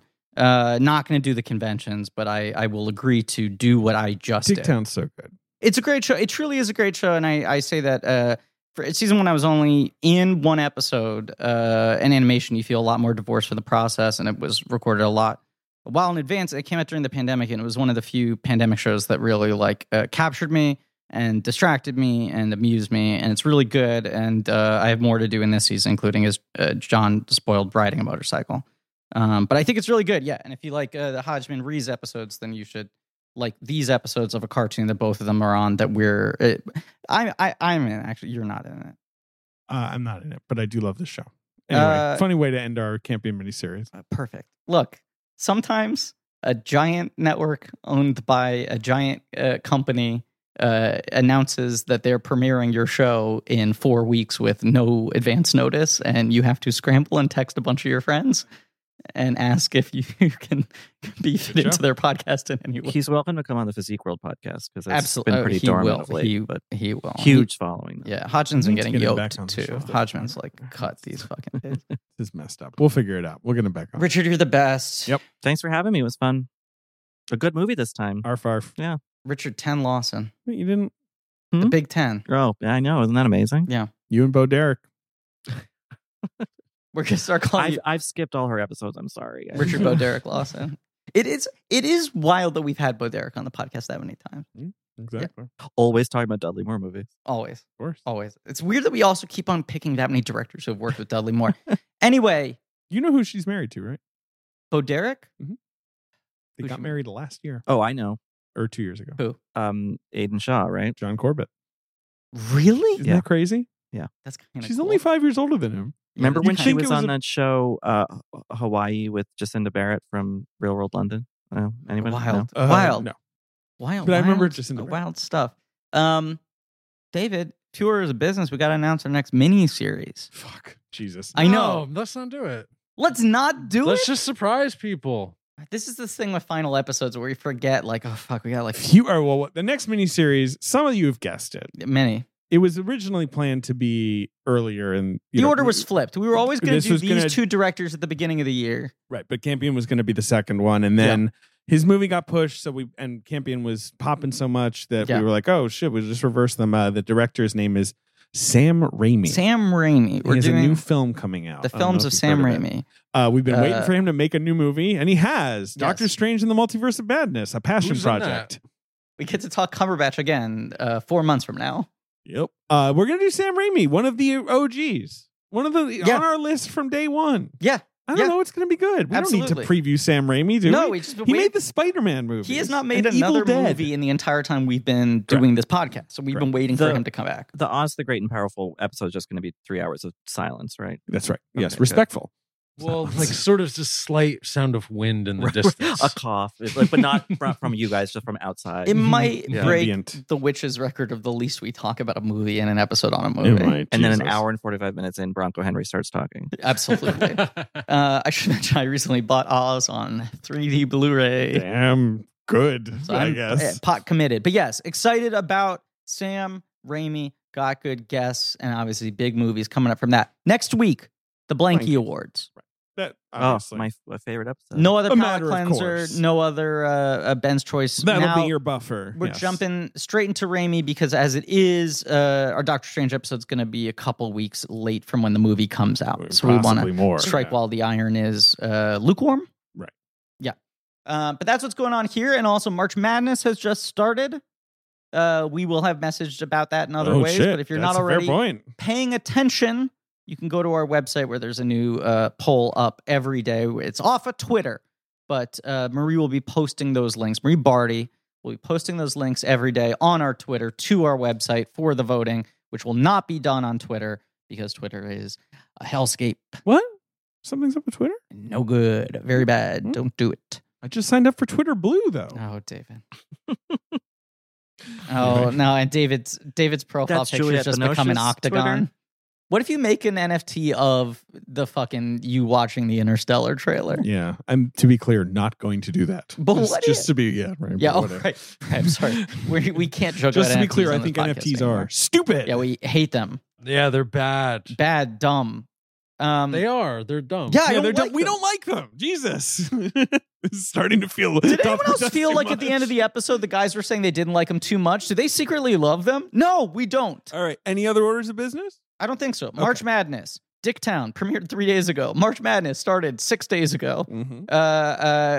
Blanky Awards are in a week. Sam Raimi in 2 weeks. 14 days. And then, I don't know. Good. Remember to take a walk and drink water and all touch that. grass. Touch grass, if you will. A permanent reminder. And I want to remind you all to rate, review, subscribe. Thank you all for listening. Thank you to Marie Barty for our social media, AJ McKeon and Alex Barron for our editing. Joe Bowen for our work. Pat Reynolds for our artwork. JJ Birch, Nick Loriano for our research. Liam Montgomery and the Great American Novel for our theme song. Go to that nifty new Blank Check website for links to our merch, Reddit, and listen to episodes. You can vote on March Madness, all that sort of good stuff. Tune in next week for the Blanky Awards with our friend Joe Reed. Mm-hmm. And as always, to Bronco Henry.